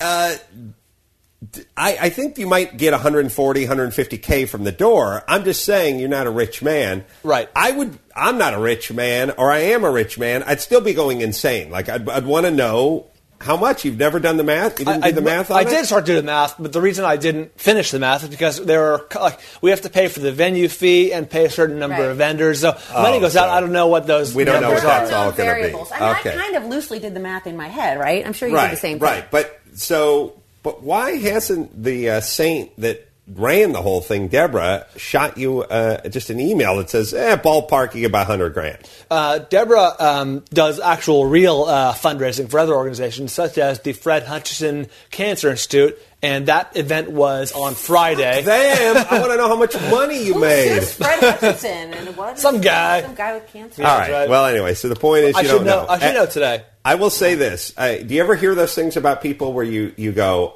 I'm envious of that person and I hate that person? Yeah. This is one of those situations. I wish I could do that. I wish I could be like you. On the other hand, I want to punch you. Right. Okay. Everyone had fun. That's important. I got a question, Adam. Doug Benson, yes. Do you know the day? Can you remember the day that you reached millionaire status? I remember the time the year that I made over $1 million because I said to my grandparents, and by the way, suck it between this endeavor and a huge tax bill I have to pay in about 2 weeks, I've dropped out of my millionaire status. I mean, I guess I could liquidate myself, but I definitely don't have any money right now. Here's the thing. I was a carpenter my whole life, and I was like a ditch digger and a boxing instructor, and I was like, I would have to borrow. I built my grandma's kitchen, and we would haggle over $10 this way and $10 that way, and my whole family's extremely poor, and none of them have cable. And at a certain point, I got on the radio, and I got on television, and I don't think my family had any idea what was going on with me, certainly not financially. They're not what you call fans. I always describe them as... I'm like a team that they don't root for. Sure. They're aware of me. They're out there. Once in a while, they might perk up when that team plays their team, but they don't know who's on my roster. You're the rounds. They don't know who the kicker is on my team. Your team playing their team is when you're on Leno. Right. Exactly. Right. On Dancing with the Stars. On Dancing with the Stars, that's me being yeah. a little of that. Yeah, right. That's But when even you see that. the Clippers, because they're playing the Lakers at Staples Center. Right. Even then, they might catch just the part of the third quarter. But the point is, they're not fans. So they don't really know what's going on. And I realized about 2 or 3 or 4 years into my show business career that I don't think anyone knew what, if we would have asked my dad 2 years into the Man Show what I was making, he would have said $80,000 a year or something like that. He had no idea of anything. So at a certain point, I said to my grandparents, who had no cable and no radio and had no idea what was going on, I said, I am making some pretty good money right now. And they said, T, you're going to identify with this. And I don't know what the fuck it is with parents and grandparents and what the fuck's wrong with everyone. But I said, I'm making pretty good money right now. And they said, like, really? Like, good money? And I said, yeah, like some pretty good money. And they said, $1 million? Like, are you making $1 million a year? And I said, no. At that time, I'd made like $675 or something. And I said, not quite $1 million. And they kind of went, hey, that's nice, but tell me when you get to $1 million, then we'll talk kind of vibe. And the following year, I made, I don't know, $1.2 million. And I said to my grandfather, who's very Jewish, I said, you know what, Grandpa? Remember last year we spoke? And this year I made $1 million. And he paused and he said, money doesn't buy happiness. And I thought, you old Jew. God damn it. You people do not disappoint, do you? You know what? A tip of the yarmulke for that. Because God forbid you have your one Just moment. give me fucking 2 fucking minutes, you old man, to feel good about my shit. Would you, please? Can't fucking have just 30 seconds of feeling satisfied. Like, not one fucking, wow, can you believe it? You were digging ditches a few years ago. Or, man, when you added on this you added on our kitchen, I think we paid you $10 an hour. This must be awesome. Nope, just don't buy you happiness. Yep. And here's the thing, the ironic thing, it would buy me happiness if you would tell me how fucking proud you were. Right, exactly. The reason it's not buying me happiness because you're giving me the fucking stink eye, old man. Right. It's not the actual money, it's the pride in earning it that you would reflect.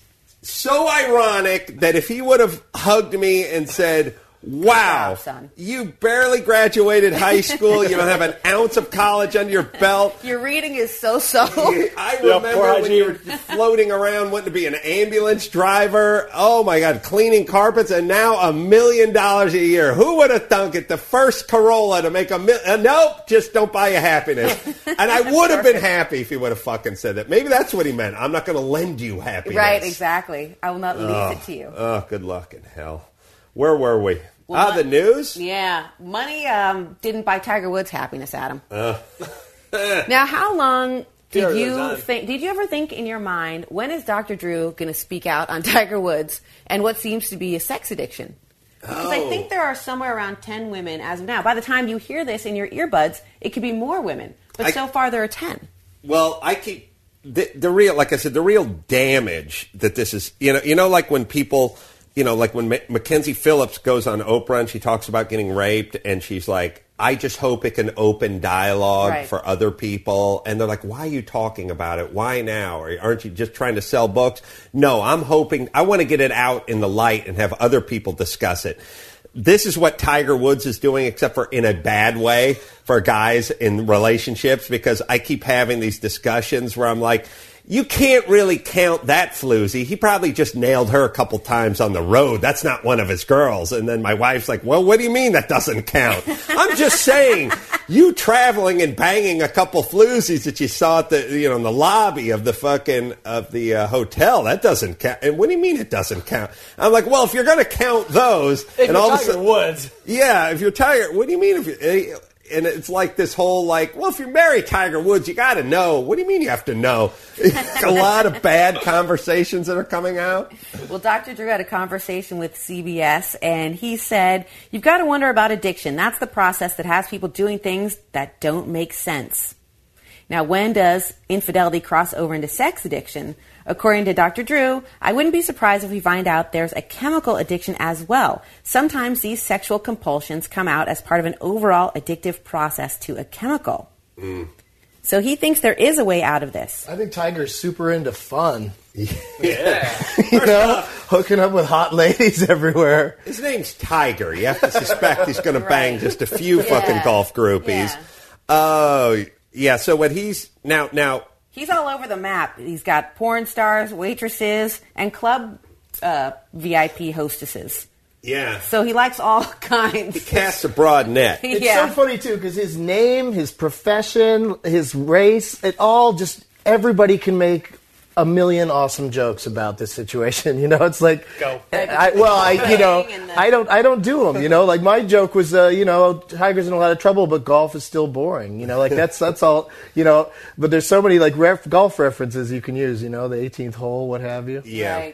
Right. I mean, obviously... Also, I had this argument, and again, I'm going to put my foot in my mouth here, but I had this argument with, I think it was Lawrence Fishburne's publicist or something. I was hoping it was just another one of those Lawrence. Bookings that Mike August is getting you these days. Yeah. I can't get you Fishburne. I was waiting for Fishburne, and I was trying to have that conversation where I said, look, here's how society works. she was disgusted. You know, a lot of women look at Tiger Woods as, if this guy can cheat on his young, beautiful wife, if this squeaky clean golfer, for the love of Christ, he's not an NBA baller, if he can cheat on his wife, then everyone can.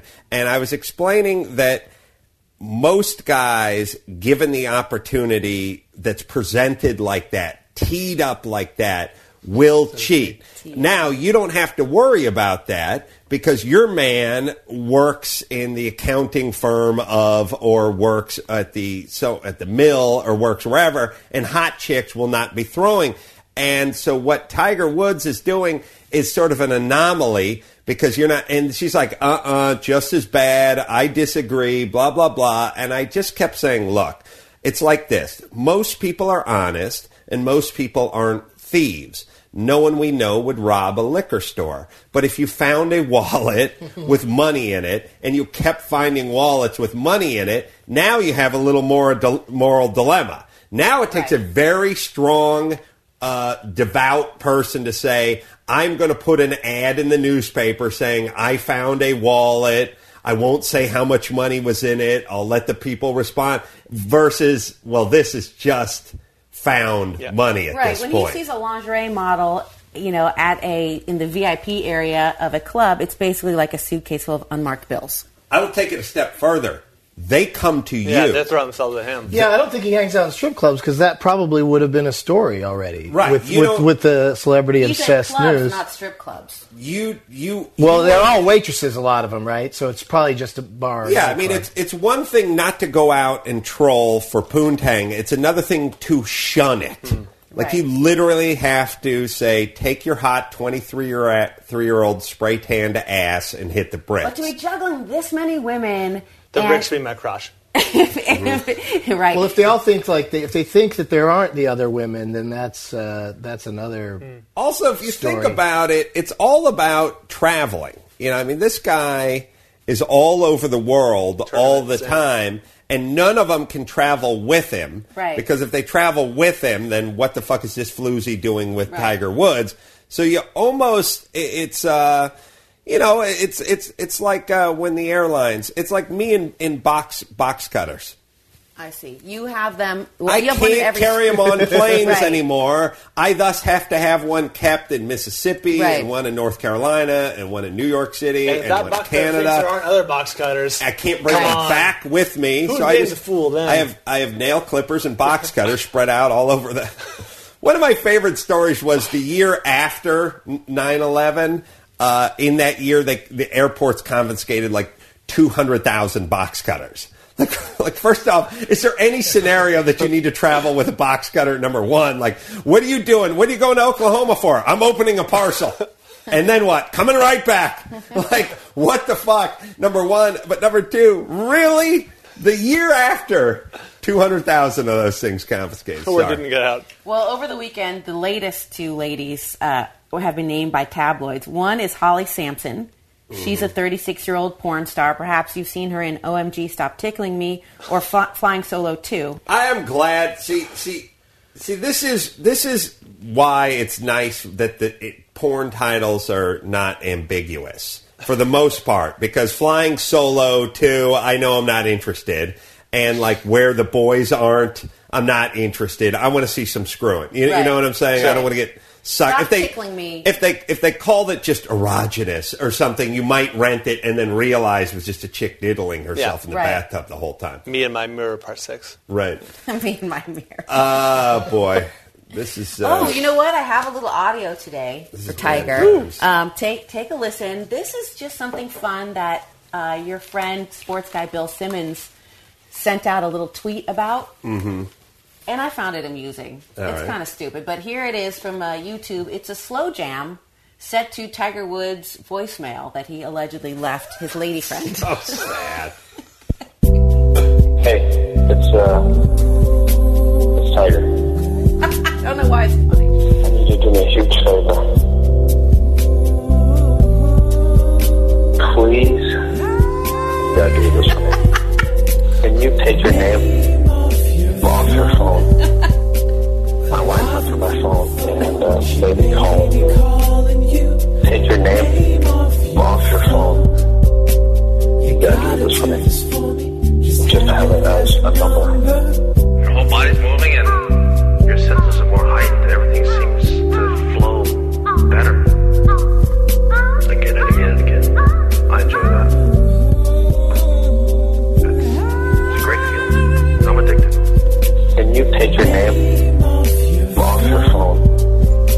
person My ever wife sounded is better. and baby's home.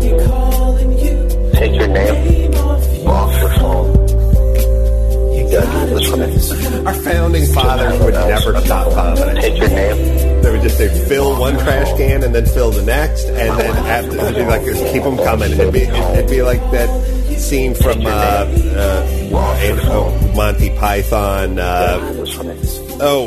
History of the World Part 1 or whatever it was. Vomitarium. Yeah, when the guy went to go out to eat and just never stopped heaving. There you have it, Tiger Woods Slow Jam Voicemail Remix. Yeah, all right, let's just try to study this like human beings for a second. Okay.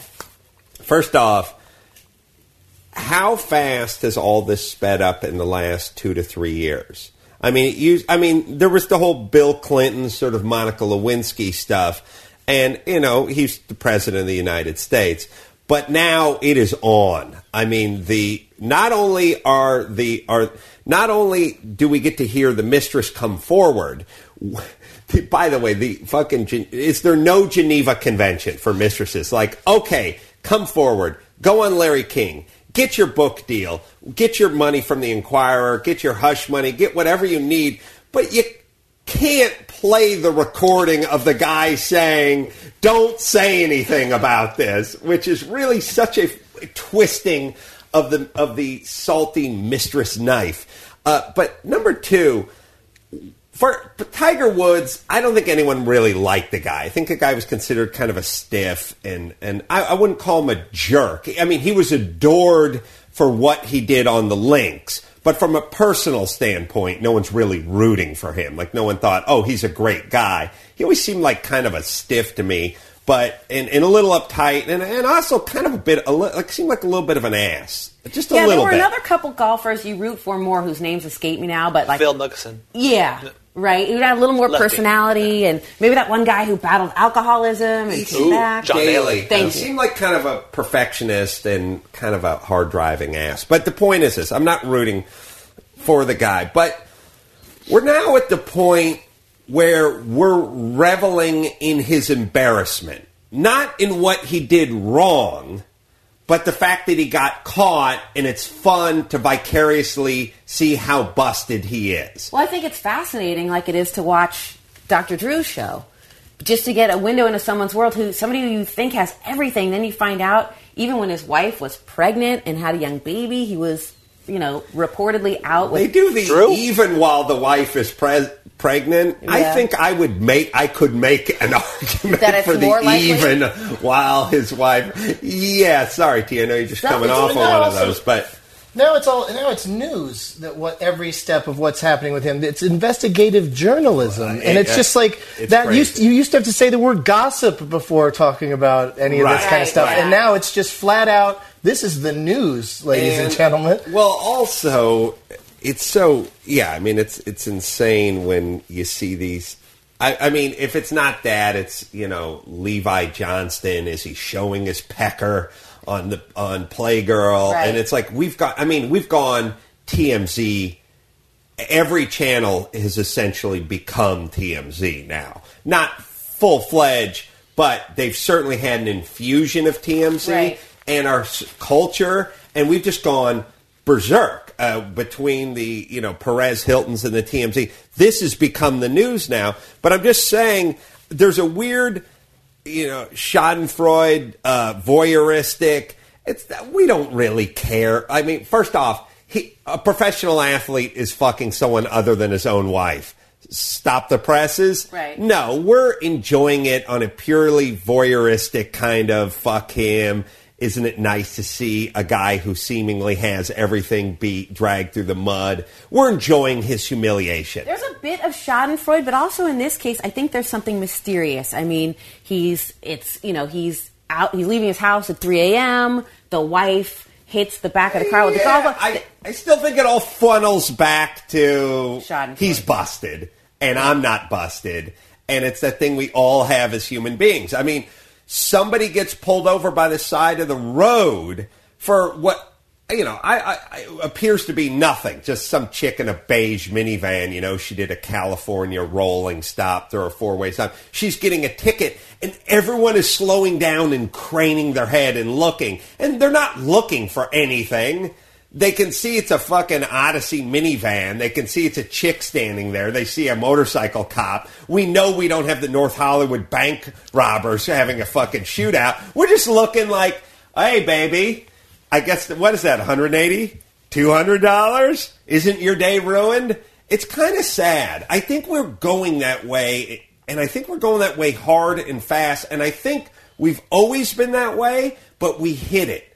Like, we went like, why should I care what Tiger Woods is up to? Or I wish him well. Or that's none of my business. Or that's between him and his wife. And now it's just fuck him. Game on. Well, maybe we didn't have the technology to satisfy our innate curiosity like we do now. I mean, one of these gals says she has a frontal nude of Tiger. She has... A Playgirl has said that they are right now trying to authenticate the photo before they purchase it. The crack team of gay guys. How do they authenticate? I mean, yeah, that's their day's work. It is just crazy. They got a jeweler's loop. Right, they're looking at Tiger's junk. Jesus Christ. I'm just saying it is sad. It is sad what we've gotten to. Should we move on to another? But here's the good news. Yeah. No problems. When there's a 9/11 situation, these stories aren't. We're not talking about. Oh, yeah. We're completely out of problems. Right. At this particular moment. There'll be another terrorist attack, and there'll be a Columbine. Right. If there's a Columbine, that's all we're on. Yeah, sure. There's a summit on global warming, and yes, the country is perhaps almost bankrupt because of the healthcare crisis, but that's You're bringing boring. me down, bitch. Sorry.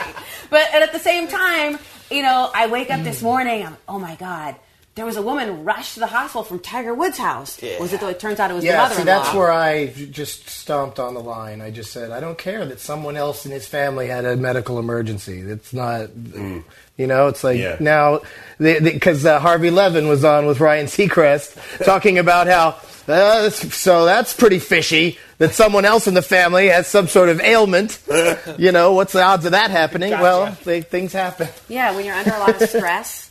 Yeah, well, that's true, too. So okay, well, here's another story out of Florida. A Palm Beach County Sheriff's Office corrections deputy was arrested Monday. Okay, let me try and... I was just there. I hope this isn't... in Palm Beach? I hope I don't have anything to do with this. I really hope you don't. This woman, 48-year-old woman, Dorothea Collier, is a corrections officer. Mm-hmm. She came home, and she found that her 20-year-old daughter was having sex with a 19-year-old named Larry Butler. Mm-hmm. She did not take it very well. She barged in. Now, they tried to hide it. They probably heard the key in the lock. He went in the closet naked. She was partially dressed. She found him in the closet. Isn't everyone in Florida partially dressed at all times? Like, I don't feel like everyone no one gets past like culottes and a tube top over there, right? They're always they've had a cold snap recently. Oh, okay. What, kind of chilly. 63. Yeah. So this deputy, still in uniform, finds the guy in the closet. He's not partially clothed. He's nude. Punches him 3 or 4 times. The woman does. The woman does. Now, she's a CO, so she's armed. Uh-huh. She takes out her gun and she points it at his head. She handcuffs him and she orders him to his knees. Now, the daughter, 20 years old and partially clad, is begging her not to shoot the guy. She then threatened to send him to jail for raping her daughter. Now, the daughter's 20. This kid's 19. Then she calls the father, a 48-year-old, Michael Collier. He comes home, hits the daughter and Butler, the kid, and eventually allowed him to get dressed and leave. Here's where it gets weird. Now, who do you think's in trouble? Okay. Randy Butler. Larry Butler. Larry Butler. The dad, I know a guy named Randy Butler. The dad, he banged Tiger Woods later that day. Oh my God. Yeah, he's got the photos to prove it. All right. The dad who came over and smacked them both has got to be in trouble. Is he a peace officer as well, or is he just a guy with a grudge? Just some guy. Okay.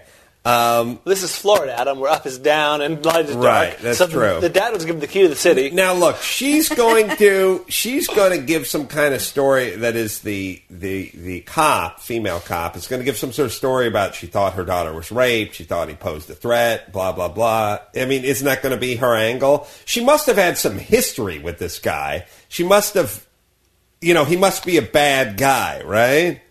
Well, apparently, I'm just guessing that there must have been some evidence of the beating he took, because Dorothea Collier, the correctional officer, was arrested. All right. And she was charged with false imprisonment for handcuffing the guy, aggravated assault and battery. Mm-hmm. She was released on $5,000 bail. Now, after the kid left, after she beat him and threatened to shoot him in the head and handcuffed him, she then filed a trespassing complaint against him after he left. And he called the sheriff's office, Internal Affairs, to complain about her. And his complaint was heard and taken seriously. She is on paid administrative leave, which actually doesn't sound that bad. Here's the moral of the story. Right? Don't bang anyone whose mom or dad's a cop, number one. Number two, don't bang anyone whose parents have a gig where they're in a car. Because cops constantly swing by their own shit and handle their own shit. Because if you think about it this way, if you're Glendale PD, you live in Glendale. Right. Most likely. Or Simi Valley, because every cop... by the way, any terrorists listening, if you want to hit something, hit Simi Valley.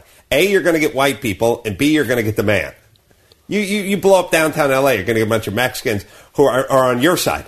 Or at least not... Yeah. I don't know if they're sympathetic, but the point is they're barely even citizens. They don't have a pot to piss in. I'm just saying, go Simi Valley. Terrorist listeners? I'd like to think that we have a pretty wide demographic. Yeah. Would you like to help them out whenever you think of something? I'm just saying. So you're saying Simi Valley, if you're listening, you get white people and you get a lot of You want the cops. blue-eyed devil and you want the cops, and I'm saying if you want to go to that, you go to Simi Valley. You don't go to fucking Koreatown. Right, thank you. Near where we live. All right. Point is Koreatown for a massage. Point is this. Terrorists get achy. Yeah. Oh shit! What the hell was I saying? Here was your point. If you're going to mess with somebody and have sex in their house whose parents drive for a living, watch yourself, because if I'm in Glendale, I'll guarantee you that they can call each other too. There's shit going on your block. Every Glendale cop, I'll bet you every cop who has swung by their pad at least once or twice a month. For whatever. It's just like what you do when you're driving a car. You cell phone at home, you drive by and pick it up. You don't trust your wife. You just want to go, you got to take a dump. Right. And you don't want to use the gas station. Right? You want to take that home dump. Or maybe you just want to go get a bag of Cheetos or beat off or whatever it is. So you want someone with a gig who's in a cubicle somewhere on the 30th floor and locked down. And you can literally call them. Like if your mom, if your mom works 20 miles away and she's on the 30th floor and she's like in a cubicle and, you dial her extensions like Johnson & Sons and you're like, oh, hey, Mom, yeah, I just wanted to, could you pick up some takeout on your way home tonight? And then you hang up. You have at least, if she sprinted for a car, you'd have an hour to fuck. It's like triggering the bank alarm, the bank for a robbery. The cop response time is 2.5 minutes. Right. So don't fuck any cops or good humor men. Or anyone who drives a truck or drives UPS. You can't cheat. I'll bet you UPS guys and cops and so find their wives cheating much higher than guys that have regular gigs in office buildings. All right, that's all I'm saying. This woman, by the way, she's been with the sheriff's office for 12 years. She makes over $58,000. Yeah, good poll. On paid leave. I think we have a call, by the way. Oh, good. I don't like the paid leave, although I'm on it now. Oh, yeah, wait a second. But I didn't fuck up. I just got shit canned. You fucked up. Pat? Yeah, what's up? What's going on? Oh, I love you guys, man. I can't believe I got on. You got a question for Doug Benson? Yeah, I got all kinds of questions. First of all, I saw your movie. Awesome. Loved it. Oh, thank you very much. You're talking about Doug Benson? Yeah, Doug. Well, actually, I saw both your movies. So, yeah, The Hammer was awesome, too. They're both great in their own ways. Super Jaime you're talking about, yeah. But if you had to pick one to take care of for the rest of its life as your own baby. Oh, I knew you were going to ask me No, that question. that's okay. I'm not You trying can't to put you on the compare. spot. One's a documentary. They're one's totally a feature. different. They're totally different. Adam was only high part of the time when making his movie. Yeah, you're right. I'm sorry, Adam. What do you want to know about it? I want to know about if you're coming to Seattle to perform any shows. What I really want to know. Oh, wow. That's funny you should ask that, because I am coming to Seattle. I'm going to be in Bellevue February 27th and 28th, something like that. Toss out your website so people can find you. Well, if you follow me on Twitter or go to my MySpace page, which is just my name in both cases, Doug Benson, I put all the, I'm constantly promoting. When I said it's funny you should ask that, it was more like, well, that's odd, because normally at the end of our interview, you'll mention a couple of my dates that are coming up, and I don't get such a big window of plugging opportunity right there in the middle of the show. Hey, Pat. Right on, yeah. What else going on? Yeah, actually, I did just start following you on Twitter, so I'll catch that. But yeah, what else is going on? I wanted to ask you about, that TLC deal, man. I loved that. I found it on the internet and watched like every episode in one day. Wow. And then I was, having withdrawals. And thanks. I'm glad you enjoyed it. at least we got the podcast, yeah. But any plans for doing anything like that? Another reality show type deal? Not right now, but you never know. For me, I just wanted to document that and what it's like to really build a house and get my jack-off friends on TV and so on and so forth. But I don't have any plans immediately for a show, although I'm so glad that everyone loves that show and seem to find it. It seems to have some sort of life on internet or whatever, and I've tried to get it together to get it to sell it, but I can't seem to get TLC. I've never had a proper discussion with TLC about what happened or why it was canceled or what the deal was. It was never weird sort of mystery. Sort of not. There's a lot of those in show business, like why it took 7 years in between Letterman appearances and things like that. I don't know what the deal was. I know it wasn't gangbuster in the ratings, but everyone who sees the show loves it. So I don't know what TLC's deal is, and either way, no plans of doing another reality show. But thanks for watching. Okay, yeah, man. Thanks for everything. You have a everything. question for Teresa about her baby? Yeah, well, I just want to see how the baby's doing and What is it? check on TV and. Oh, thank you, Pat. Well, Check in on the V. I rarely mention that I had a Swing the baby. squad car by the mainly V. the V. I guess the baby's Well, the V is intact because I had the C. Oh, that's right. Mm-hmm. The baby, Buster, he's 10 and a half weeks old, still alive. Still alive? Yeah. Good job. Haven't sold him yet either. No. Awesome. No. Oh, he's so cute. Oh, you know what? Thanks, Donnie. Lynette, Carolla, Adam's wife, and I are going to be doing a podcast starting next year, kind of a parent cast. Oh, where that's we're right. going to talk about I follow her on the tweet on the deal. Twitter. Yeah. It sounds good so far, so we'll do that. Also, speaking of plugs, we have an Irvine Improv live show that we're doing, a podcast that we're doing, sold out. Oh, great. Yeah, that's on the 16th, and that's Wednesday the 16th, sold out. So Donnie called me last night and said, it's sold out. And I said, really? We barely talked about it. And he said, well, it's sold out. So I said, why don't we add a second show? So we're going to add a second show to the Irvine Improv. It's just going to be a live podcast show. We'll get the guests together. We'll get the comedians and the acts and all that kind of stuff. But you can just, if you want to come out and see the show, I'll do some live What Can't Adam Complain About. Bring your movie, bring your book. I'll sign everything. I'll hang out. We'll have some beers, and we'll do a second show. All right. I'm at the Irvine Improv December 26th and 27th. Oh, really? What do you Well, there know? you go. Another plug window just Yeah, opened. it's just right there. Eric from Cincinnati. What's going on, Eric? Hey, I want to say hello, and Doug, I love movies. Oh, thanks, man. I have a question about a movie, about The Hammer, which makes a great gift, by the way. Thanks. Stocking stuffer. Yeah. Mm-hmm. Yeah. I love that Jane Lynch, whom I'm a big fan of from her Christopher Guest movies, makes, I think, an uncredited cameo in the movie. Yes. And I wonder if you could, I don't think you've talked about that scene or how she's in the movie or why it's uncredited. I wonder if you could talk about that. It's uncredited because her agent didn't want her to do it, or Really? didn't want her credited for it, or whatever. I don't know if he thought the movie would suck, or she wasn't getting paid, or it's one of those Hollywood agent retard, somewhere between publicists and agents, thinking they know something. And so I think it had to do with her agent and not wanting her to do the film.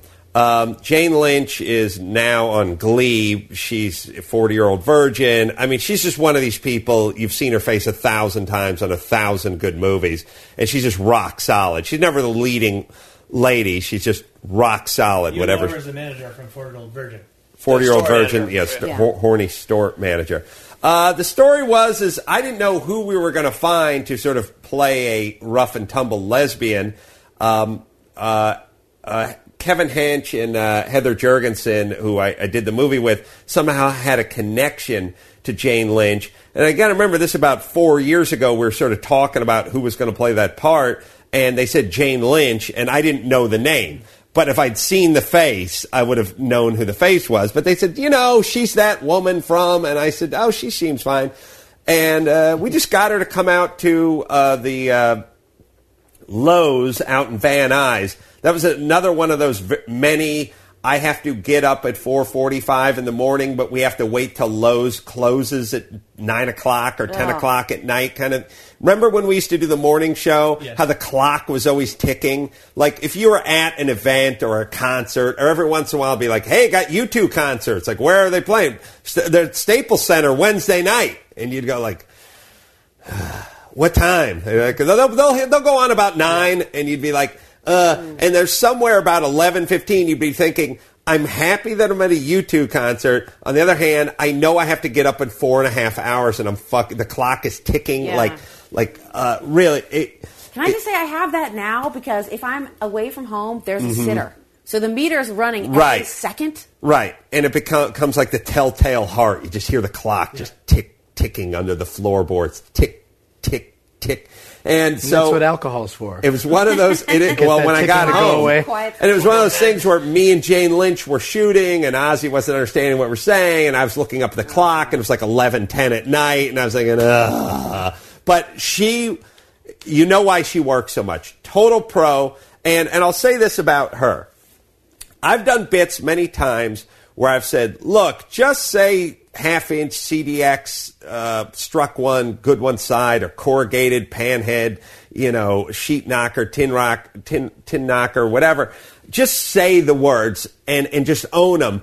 But people who don't know what a panhead, coarse thread panhead drywall screw is versus bonderized caulking, like they really don't own it. It's kind of like that Bond villain syndrome. Right. Where they have the hot chick talk about the nuclear warhead. Denise Richards talking about doesn't feel like they own it. Right. I will say this about Jane Lynch. I know she doesn't know what hold downs are or footings or number 4 rebar. She owned it. Yeah, she's great. That's why she's good at what she does. She got the dialogue. She learned the dialogue, and it was a mouthful. Yeah. She was ready. She was probably the biggest star in the movie, sadly, and she knew her dialogue. She showed up. She owned it. She nailed it. You talk about these people like, oh, they're actors or whatever. Bullshit. They work hard. They study. And the ones that do great jobs, say what you want about Tom Cruise. I guarantee that guy busts his ass and shows up ready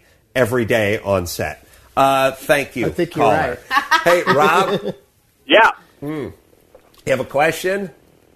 Yeah, I want to know if we were ever going to get to hear a Hammer podcast with Kevin Hench and some of your co-stars from the movie.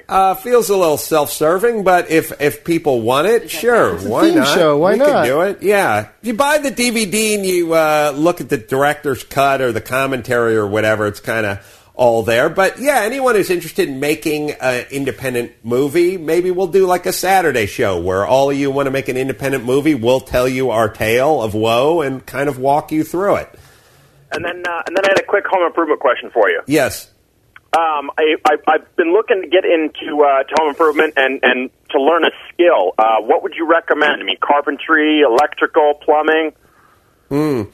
I would say that electrical and plumbing probably pay the most, and I would look at it this way: this isn't for a career. I'm an employed man. This is just for myself. Oh, for yourself? What are you going to need to know the most to do around the house? Oh, well then, finish carpentry is what you would help the most. But like let's making a cabinet. Yeah, cabinet, baseboard, hanging a door. I mean, you realize once you move in your house, you don't need to know how to frame a house. Your house is already framed. But you do need to know how to set a deadbolt. Yeah. Or you do have those French doors that are sticky. Or those cabinet doors that are out of alignment. You know what I'm saying? I focus on sanding. Once you get in, finish is all you really need. I will say this: I misunderstood your question, but I'll answer my own misunderstood question to anyone who's thinking about getting into the trades. You do a 2-year apprenticeship as an electrician or as a plumber, you're making $40 an hour. You do a 2-year apprenticeship as just a general carpenter, you don't know shit. You're just a glorified gooper who's going to make $11 an hour because at 2 years you can't learn all that you need to learn. So I would specialize in one thing if I was telling a kid to get into this and say focus on it. Because there's just less poop. Less poop. Yeah, it's only there's 40% less poop now. Right. As a matter of fact, if you go to the electricians union, it says now with 40% less poop. If it pays the same. Yeah, what do you do, Rob, that pays the bills? I'm a political advisor, actually. Oh, really? Wow. Yeah. At 24? At 24. Which party? I'm a low-level staff member. Uh-huh. And Democrat? what side you on? He's good at it already. He didn't ask which. He didn't answer he which did not party. answer. Yeah. And we almost didn't notice. Yeah. I'm a political advisor for the Democratic Party. Uh-huh. Boom! Up in Seattle. Well, Doug Benson's coming out there. I'm going to do some benefits for. I'm going to raise money for marijuana. Yeah. Thanks, Rob. Good times. Bye, Rob. It's weird to get into stuff like that at 24. Yeah. And by the way, he's 24 now. He's probably been doing it for 3 years. Oh, he was probably on the debate team in high school and did an internship on the Hill. Yes. Nick, you have a question? I don't think Yes. You on? No, Nick's got a bad line. Let's put Nick on hold. T, you got another news story? We were talking about stocking stuffers. One could buy Doug Benson's movie, Super High Me, or That's one right. could buy Adam Carolla's movie, The Hammer, or one could take a suggestion from a public service announcement. This is a real public service announcement from CBS. Now, you remember the NBC's The More You Know. Sure, David Schwimmer. Right. Telling us to talk to our kids, even though he was a deadbeat dad on Friends and has no kids in real life. Who better than David Schwimmer to take some time? So that they're not out bothering me. Right, and the guy who talked to his fucking monkey more on the show he was on than his own kid. Sure, we should all take time and talk And to our let's kids. not forget Molly Sims reminding me that beauty is on the inside. Who better than Molly Sims to explain to you that it's not important? So ironic. It's like, hey, bitch, you wouldn't be doing this PSA if you weren't hot. We wouldn't know who you were. But thank you, hot, blonde, skinny, young chick, for telling everyone else that they have to think about. And by the way, when are we going to be done with that fucking Tyra Banks, Molly Sims, it's what you look like, it's what you feel? Yeah, tell that to every fucking fat, homely 13-year-old chick in the country. Shut the fuck up, bitches. Jesus Christ. By the way, NBC, between the fucking Molly Sims and the Schwimmer thing, do they have a vendetta against Americans? Like, they must know they're doing zero. Right? Like, that's their fuck it, we don't care. The FCC forces us to do these goddamn things. So fuck it. Give them Molly Sims and give them Schwimmer talking about zero, right? Well, let's see if you like CBS's public service announcement more. And I'm going to play you two of them. All right. Here's the first one telling you what just giving you some gift ideas for Christmas. Take a listen. What not to get your kid a beating. All right. Want to do something special for your woman this Christmas? Schedule her pap smear. Whoa. Pap smears save lives. Give her the gift that even Santa can't deliver. So now, let me review. Who was that guy? A really creepy actor. And secondly, my gyno dresses as Santa, so bullshit, Santa can't deliver that. So they're suggesting that you get the woman in your life a pap smear for Christmas. Yeah. Mm-hmm.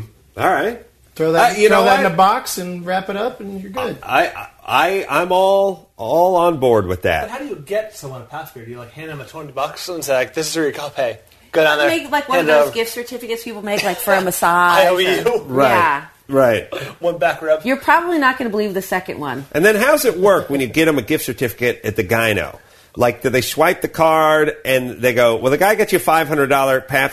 He got you a $500 gift certificate. The Pap smear is $389, and then you're like, oh, so what? So then what's left? Over? Well, you got $111. Oh, could you like burn off a wart or something? Or maybe like, wait a second. If I have a yeast infection, could I come back for that? Well, that's $250. Would you like to share a gift shop? Well, I'll put it towards the yeast infection. Okay, we could do that. I'll pay the difference with my credit card. We could do that. You know what's evil about all gift certificates?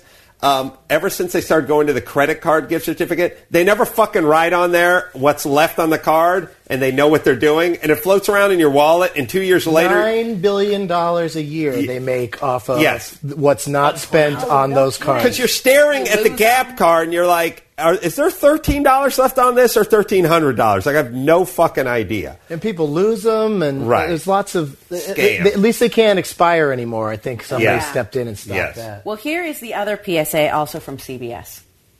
I like the Pap smear so Want far. to do something special for your woman this Hanukkah? Schedule her Pap smear. Just a schmear could save her life. Give the gift that will light up her menorah. I mean, that's worse than the Holocaust. That was... I am so disturbed. It was not only punny, and listen, I have nothing against wordplay, as you guys all know. But it was just embarrassing. Yeah. And they've got to turn smear into a schmear. They got to make it a Hanukkah, and then they flash the menorah at the end. What show is that guy on? on? Toss a Q-tip in that bagel hole. All I right. recognize that guy, but I don't know what show he's on. This I guess is, I don't ever watch CBS. Listen, the Pap smear. Okay, God. But here's my overall point. As much as this makes you want to put down your eggnog, it is still at least about something. Whereas Molly Sims telling you to feel good about yourself when you're ugly is a 0, and David Schwimmer telling you to talk to your kids is a 0.2. I mean, 2 zeros. At least this is just something specific, and maybe we'll save a few lives. Yeah, a Pap smear is useful, whereas feeling good about myself if I'm not pretty is impossible. Apartments.com. With the most rental listings anywhere, there is no wrong way to find your right place on Apartments.com. You could smear your phone screen with peanut butter and let your furry roommate lick their way to a new pet-friendly place. That's how easy Apartments.com is. Or use a tablet like a Ouija board and call up your late Nana. Apartments.com even offers virtual tours so you can explore your potential place from anywhere with an internet connection. Bar, on a bad first date, tandem bike on the beach, wherever. From tried and true methods to virtually enhanced techniques, you'll discover that special somewhere on Apartments.com, the most popular place to find a place.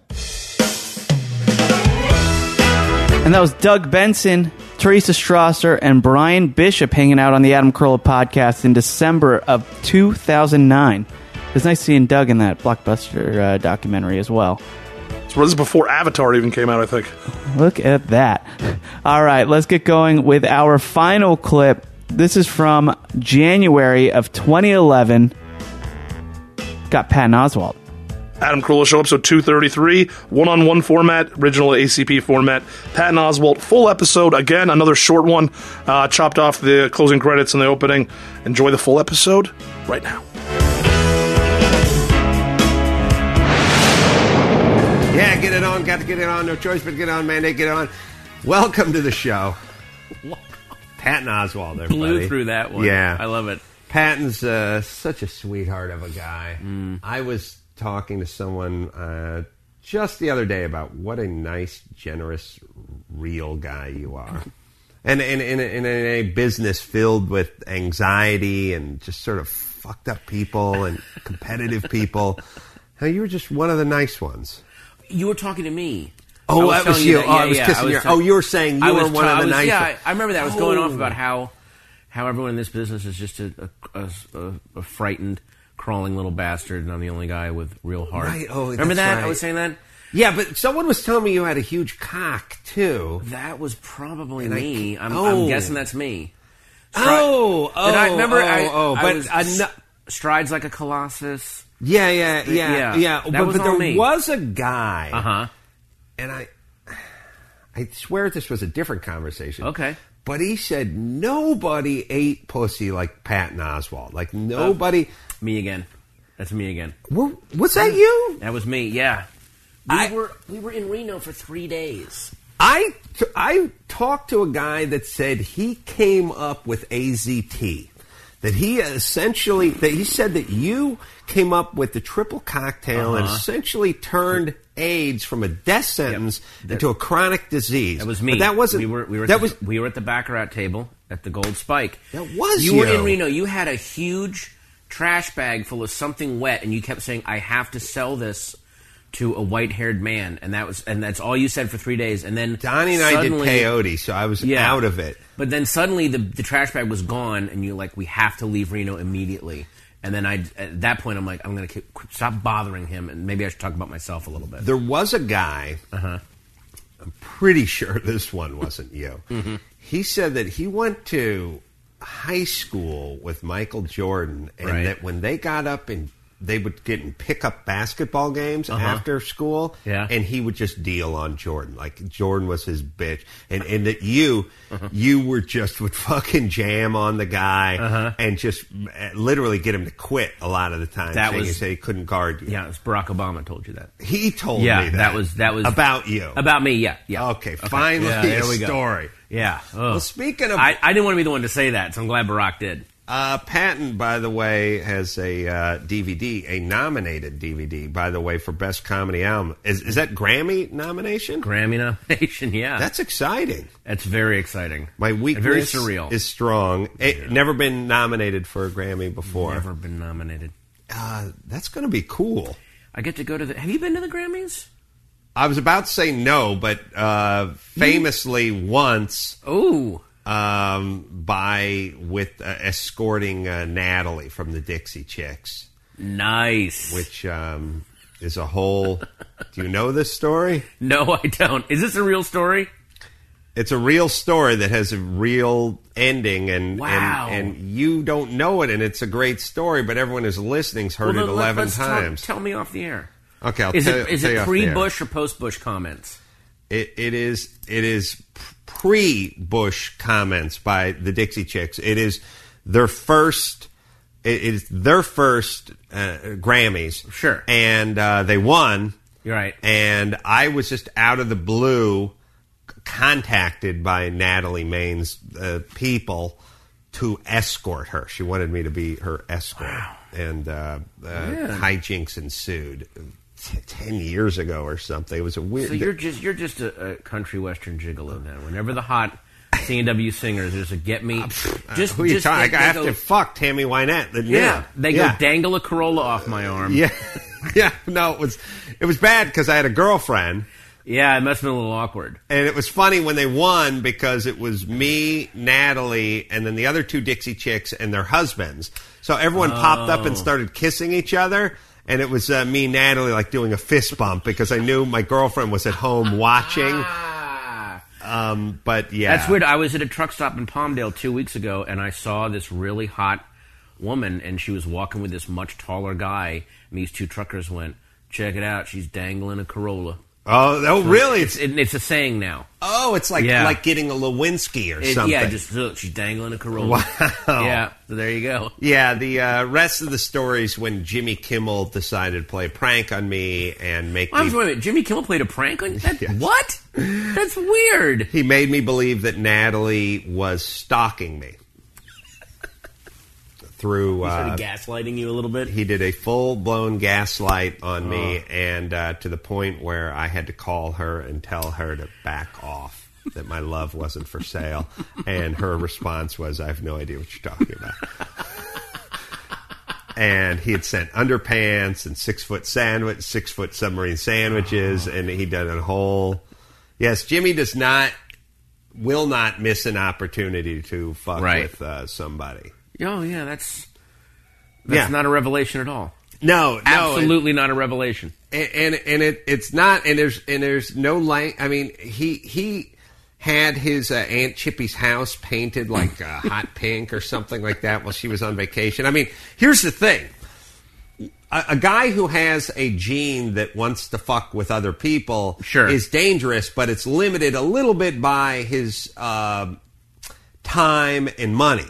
But now you got a guy like Jimmy with a pretty big bank account. Right. And plus lackeys to do his bidding. A staff. Whereas before, he would have to physically go paint Aunt Chippy's house. Right. Now he can just hire 10 Mexicans to paint the house, and he can do all his bidding. Isn't that the definition of a supervillain? Yes, he's a fucking Persian cat. A guy with money and a staff. And evil intent. And not only evil intent, evil for the sake of evil. You know what I mean? Gain. There's no monetary gain in it for him. What if we find out that my Grammy nomination is an elaborate prank by him? Not shock me. I got to tell you, he's gone to some pretty elaborate lengths to fuck with people, and I mean he's an opportunist.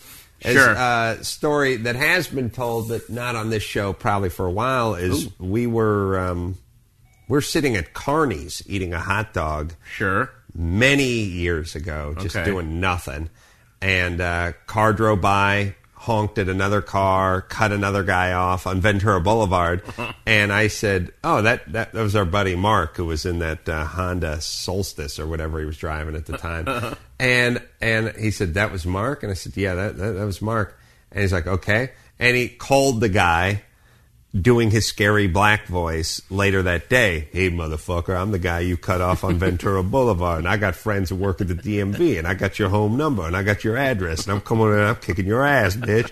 And the guy, he drove the guy insane for 3 weeks. Like, he would call him, and he'd say, "Yeah, it's me, and I know where you live," and he'd give the guy's, like, address out, and he just had to complete, because in this guy's mind, what else could it be? He's driving on Ventura Boulevard. He cuts a guy off. The guy honks. He flicks him off. And all of a sudden, the phone's ringing. How could this be Jimmy Kimmel?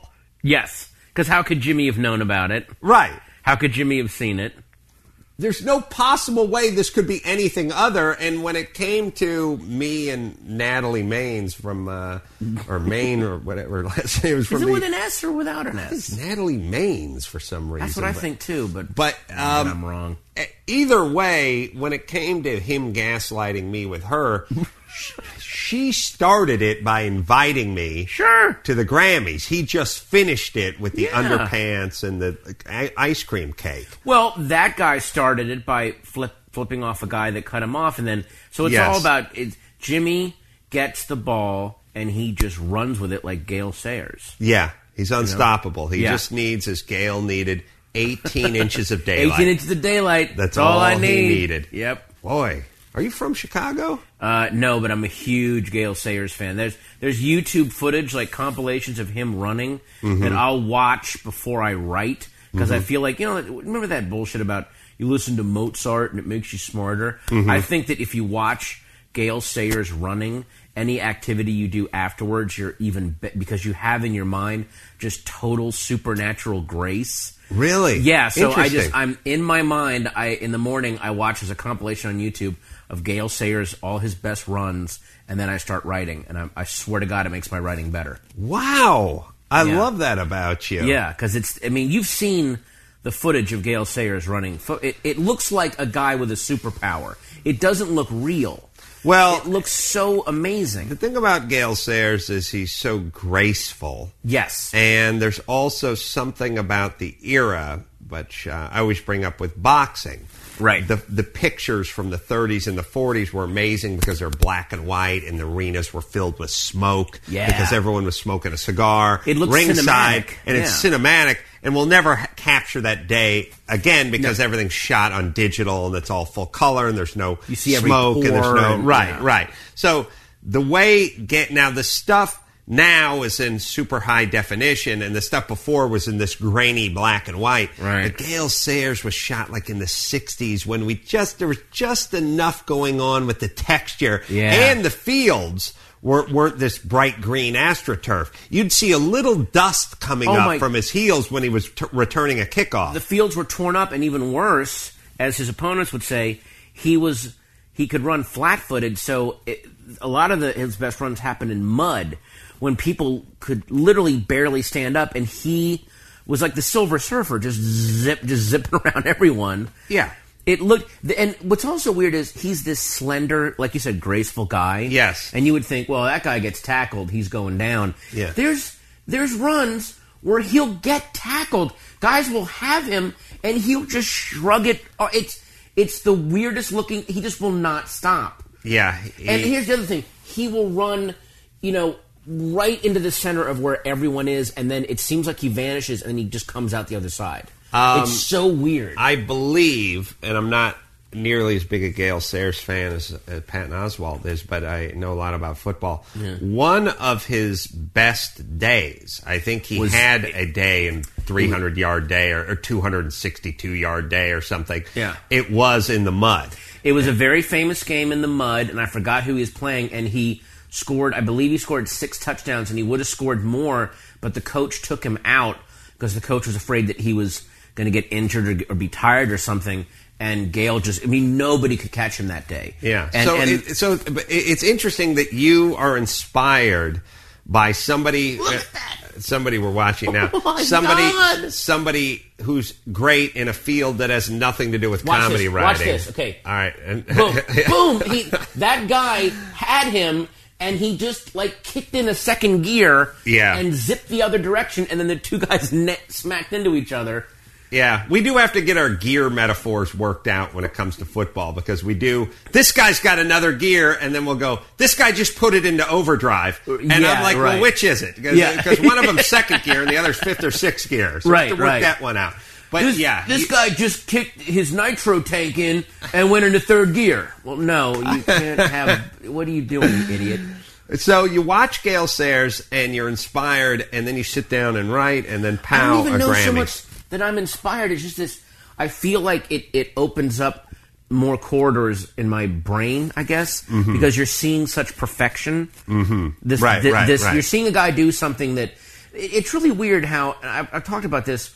There used to be a time when people would see something like a Gale Sayers running, or they'd see someone like a Jimi Hendrix playing guitar, or they'd read, a passage by Hemingway, and they'd be excited because they're experiencing something that they could never do.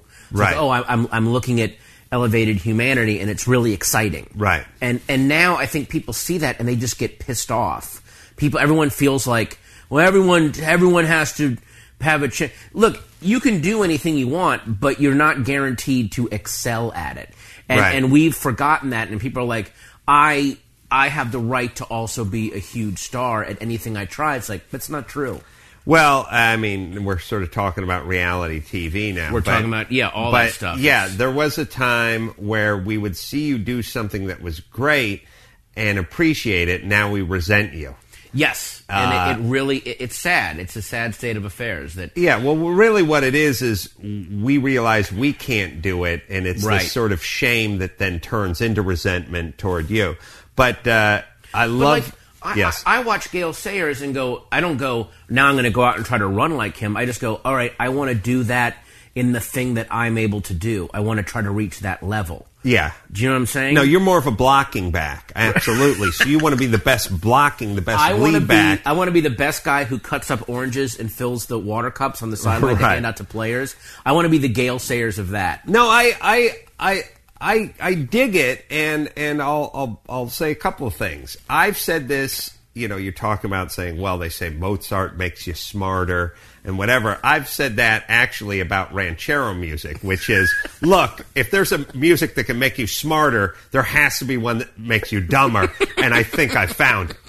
I know we live in a society where only things make you smarter, but nothing makes you dumber, or everyone gets a participation trophy. Or they never tell you, for as many things that they tell you will make you smarter, why aren't there warnings about, and by the way, if you watch or listen to this, you'll be dumber. Yeah, you listen to ranchero music and huff copier toner, you will be dumber.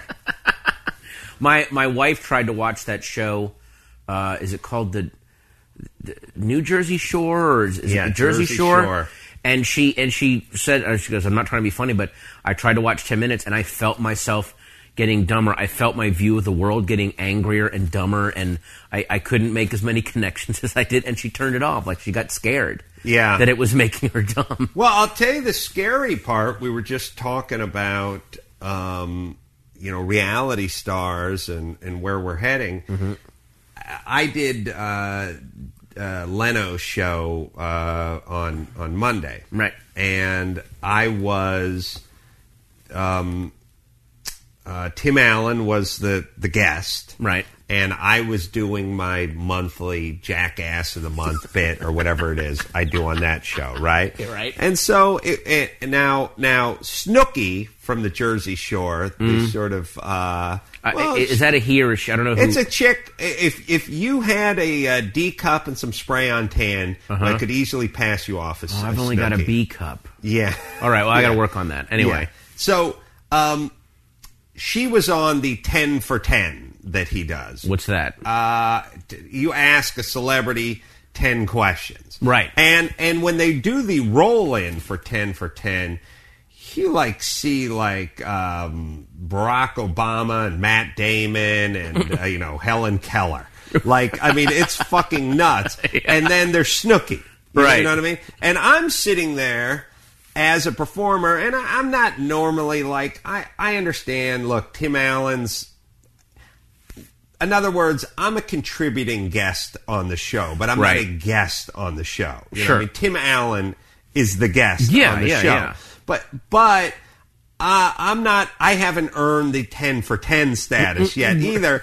And I'm just sitting there in my dressing room staring at Snooki up on my monitor. By the way... And before she went on, I was just sitting there and I was thinking, well, this is awesome. You've been on Letterman multiple times. You've been on Leno multiple times as the guest. You've had hit TV shows and syndicated radio shows, and you basically have to wait till Snooki is done before you can go on and dance like a monkey. You have to wait till Snooki is done. You have to wait till they're done finding out how smart is Snooki before you get to go out and do your thing. And it's not so much that you're waiting on Snooki. Yes. You're waiting on them testing Snooki. Well, for something. Snooki was not interesting and not entertaining, and it was this sort of weird. I mean, it became entertaining just in a sort of from a train wreck standpoint. But Jay was like, Snooki, what is your favorite junk food? What is your favorite, I don't know, drive-through or what is your favorite fast food or junk food? And she said, a pickle. And Jay was like, well, I don't really think that's considered junk food. Yeah. And she said, well, I like pickles. And he said, well, I think that's a cucumber that's just been brined or something. And she was like, well, I don't know about cucumbers, but I like pickles. And I realized, but here's what I realized. Not only was Snooki not funny, not only did I have to deal with the sort of New World Order of, again, I understand. I'm not Ben Affleck, and I'm not an A-list celebrity, but I've been around for 15 years, and also around working at what you do and trying to be better at it. Right. And during those 15 years, I have to wait till the 22-year-old whore from the Jersey Shore is done. But here's what I realized also. She was horrible, and why should she be anything but horrible? Right. She's a 22-year-old from Jersey with a GED, and yet Snooki in our New World Order gets to go on before me because that's what you're. She's Snooki. But that's a really sinister phrase you're using there, New World Order, because earlier you said you were talking about Snooki goes out, and then you paused and you said it was entertaining in a train wreck kind of way. All right, I think that phrase said in that inflection, that has been the last decade. We've been so beaten down by the bad entertainment we've been given that now we've made a deal with whatever awful reality stuff gets put out so that we go, well, I guess in a train wreck, because we can't admit that I just wasted an hour watching this stupid reality show. Right. So then people have to go, yeah, it's good in like a train wreck kind of way. Right. That's not, you're not excusing the performers. You're excusing yourself for watching it. Right. You're trying to make up a reason that it was valuable for you. Yes. Where it was, you can't just go, I could have I could have talked to a friend. I could have read a book. I could have listened to an album I've never listened to. Could have watched Gale Sayers talk about 18 inches of daylight for the 25th time that day. Exactly. But instead, I watched a bunch of idiots that are... I watched Khloe Kardashian go shopping. Exactly. And I just watched rich people problems for an hour. Right. And then and then to justify that, I go, yeah, it was in a train wreck way. It was good. So like that phrase, it was entertaining in a train wreck kind of way. That to me is like that's the anthem of the defeated. Yeah. Not the entertainers or the reality stars. The audience, they're so defeated. They just go, yeah, I guess you're just. We're at a new stage where we're at this point in our society where we used to go watch an entertainer because the guy was a great juggler, and this guy could juggle 8 bowling pins at once. Yes, they chainsaws. could do something that we can't do. Now we go watch a guy who's the world's fucking worst juggler. Yes. He can't do 2 balls. It's embarrassing. You got to see how shitty this guy is at juggling. I remember there was a thing, Roger Ebert wrote this in a review of some movies years ago, but he said there was a time that there were certain things that people would only do in the privacy of their own home, like, crazy acts and whatever. And that now those same things, people will only do them if they're being filmed and paid for it. Right. There's no other reason to do, like... Right. It isn't even that people don't have a sense of shame. They have this creepy sense of shrewdness. Right. Like, why would I stick that up my ass if no one's going to film me? I don't know why I gave that poor guy a southern accent, but it just seems that...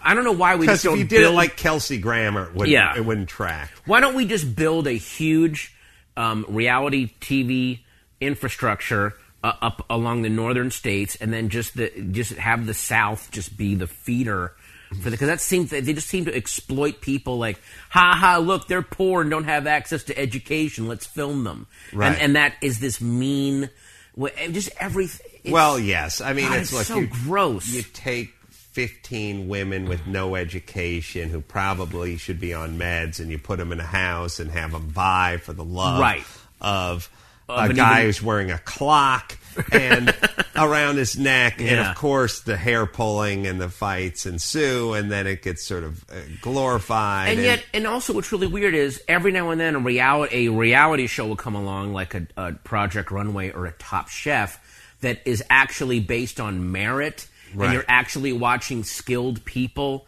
that are doing stuff that you can't do, and those are wildly popular. Yeah, but in people, the clips of those, it's the person breaking down and crying and saying, exactly, I don't know how to use a wok anymore!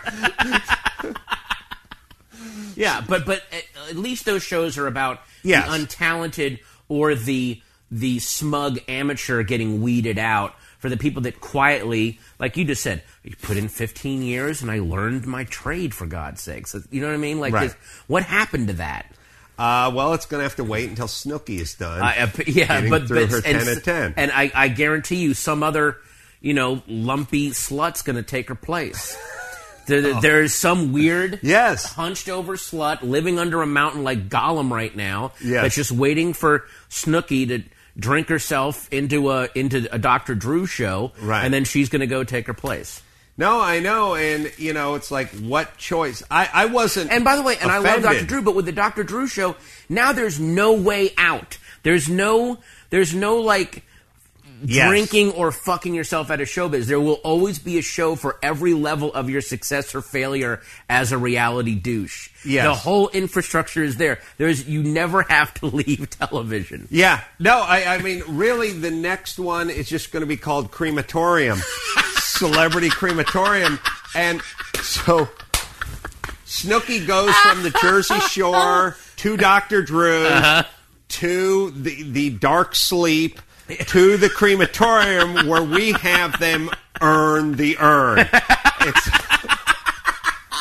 This season, see who earns the urn, and then they just yeah. There's Daniel Baldwin's corpse wrestling with Snooki's corpse to see who gets the free urn, and the immunity challenge. It's going to be awesome. I had this horrible thought the other day, but didn't it is true. I mean, it's a very good point you bring up, which is there was a exit where eventually they just got pushed out of a couple of exit doors, and we never saw them because, again. Like you're not trying anymore. You're drunk. You're bloated. You've stopped Right. caring. But then, and now that makes them even more valuable real estate. Well, we started doing the surreal life or the real whatever, and all these people. I mean, look, if you look at actually, I'll tell you where it's really taken a weird turn. The urn. I'm sorry. Thanks. Use it in your next sound.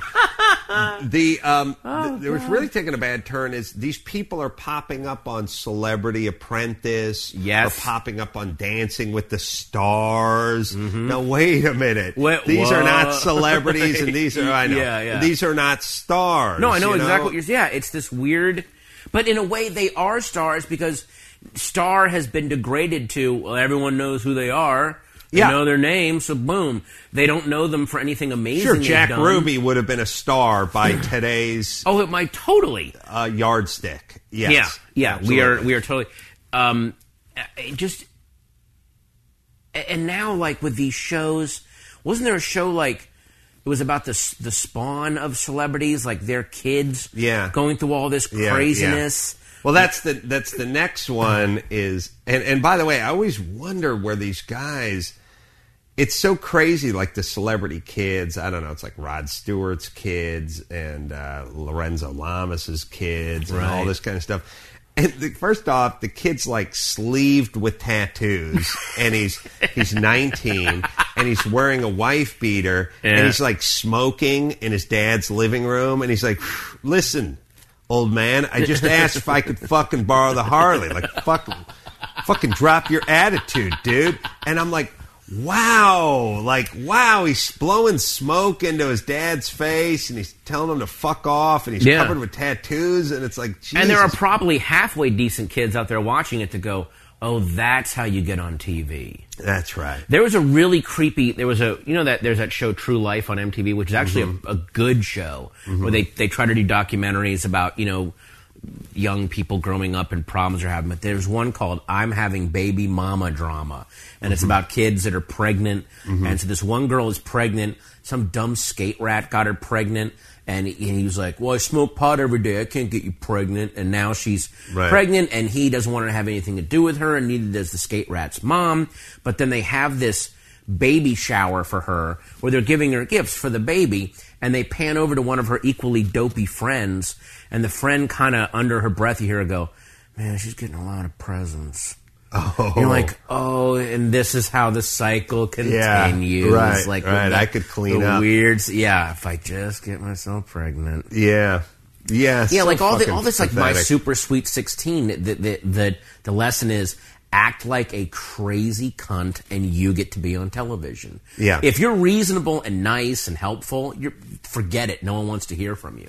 Yeah, well, it's boring, and then maybe it's when you're driving down the freeway, everyone wants to see the accident by the side of the road, not the Good Samaritan helping the person change their tire. That is the deal we've made with ourselves. Yeah, of course people want to watch the accident. Like we're so beaten down by how I got to say, is. yeah, I agree, and it's funny because I got a email from Bill Simmons, the sports guy. He, by the way, only needs 14 inches of daylight. He sent me an email the other day, and it was cryptically worded, and it said like, "Ace, this is why the UFC is not a real sport," or something like that. And so I was like, huh? And then he sent it to me and Kevin Hench, who's my writing partner, is also a crazy sports guy. Oh, no, he sent it to Cousin Sal. He sent it to Jimmy, Cousin Sal. And Cousin Sal got it, and then his reply, which I got too, because he hit a reply all, was like, ouch, or something. And then I said, you know what? I don't want to see a guy getting a fucking compound fracture of his femur. I really don't. I really don't want to see it. So I didn't know what it was. I was titillated, but I didn't open it because I was like, I don't want to see the car wreck. No. And then I ran into Bill and Sal over Jimmy's last week, and I said, Bill, I didn't open the email you sent me, but I'm guessing some sort of... An eye comes out of a skull or something. Some joint bent a direction it was not supposed to go, or an orbital socket was crushed in an eyeball. And he said, yeah, this guy got his arm burnt and a bone popped through. And I said, yes. I said, please do not send me any... there's enough footage from Vietnam to last me a lifetime. Yeah. Can't we send around footage of someone doing something amazing in sports? Like, here's this guy with this great run. Yeah. Doesn't that excite us anymore? Or just show me the cool thing where the guy can jump out of the shallow end of the swimming pool while there's water in it onto the coping, where you just go, holy shit, yeah, look at watch that guy. people succeeding. Well, let's try. I know you got to leave in 46 seconds. Yep. But just to say we took a phone call. Should we take try one. that? Just to say we took one? Last time it was a debacle, but let's see what happens. Well, now we got phone lines. So grab those headphones either to your left or to your right. You mean my cans? Yes, that's what we call it. Here we go. Somebody's got a Ratatouille question, by the way, which is an excellent film. Let's try Justin. Justin? Hello? No, maybe it is. Maybe the debacle continues. Oh, Justin. Justin from Brea. I can hear him on the other. Line. It's weird. Ratatouille, by the way, got somebody's in the. I don't know. I think I was watching At the Movies or something like that. It got into somebody's top 5 or top 10 or maybe even number 1. It was a great movie. Great movie, and just recently, I heard some very. It was the end of the year list or something like that. Oh, I don't remember exactly what it was, but I just remember very high praise for Ratatouille. Justin, can you hear me now? Well, your streak is still intact. We've never successfully taken a phone call, and Patton has. You say that so calmly with such command. Well, streak is unbroken, never taken a phone call. Patton, what else is going on in your life? 4 open phone lines. That's all I need. Patton has to engage in something that's what we call in the gay porn industry a hard out. Yes. He was generous enough to share his time and his views with us, and for that we thank him. Patton, great to see you as per usual. Anytime you want me back here. I love having you on. Oh, sorry. I had to do a phone tour of radio this morning, so this is like the cleansing bath. Yes. You know, after having to work in the rendering plant all day. Yes. Like, I know. Hey, we got Patton Oswalt from Hollywood, California. Let's go. It's so weird that eventually, and it's so bizarre when you do those tours because you do them so early in the morning and you do so many of them. Yeah. And you stop hearing words and you just start hearing patterns like drop trowel. You just hear this rhythm, right? And you realize if these guys had a stroke, they could still keep their jobs if they could talk in the rhythm and just say band names. They could just come on and go, hey, Bob Little, the journey coming up. They would just keep their jobs. Yeah, and every once in a while, they just toss in I could tell you, but I'd have to kill you, and a drop trow in between the Maroon 5s. And they'd be done. Patton, by the way, oh, wait, I just picked up Greg Fitzsimmons. Same thing.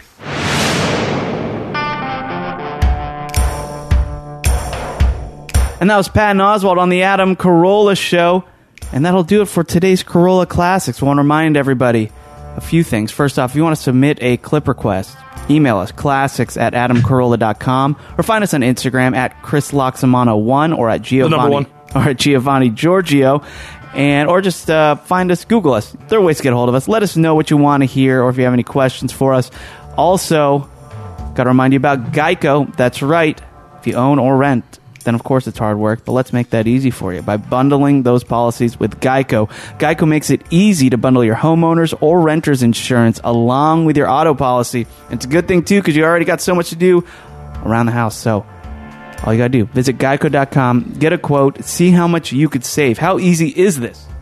I've heard it's Geico easy. I've heard the same. That's right. Visit geico.com today. That's geico.com. Carolla.com. All right, Carolla Classics returns tomorrow with our Sunday episode, so make sure to subscribe to the Carolla Classics feed to get that, and we'll see you there. My name's Chris Loxamana. That's Superfan Giovanni. Mahalo, and get it on. Hey movie lovers, who needs a theater when you have Pluto TV? Grab your popcorn and your streaming device because free movies are here. Pluto TV is your home for movies. Great movies are playing anytime in over 20 exclusive movie channels of action, horror, rom-coms, and more. Watch hits like Saving Private Ryan, Pretty in Pink, and Charlie's Angels all for free. No signups, no fees, no contracts. Ever. Download the free Pluto TV app on any device.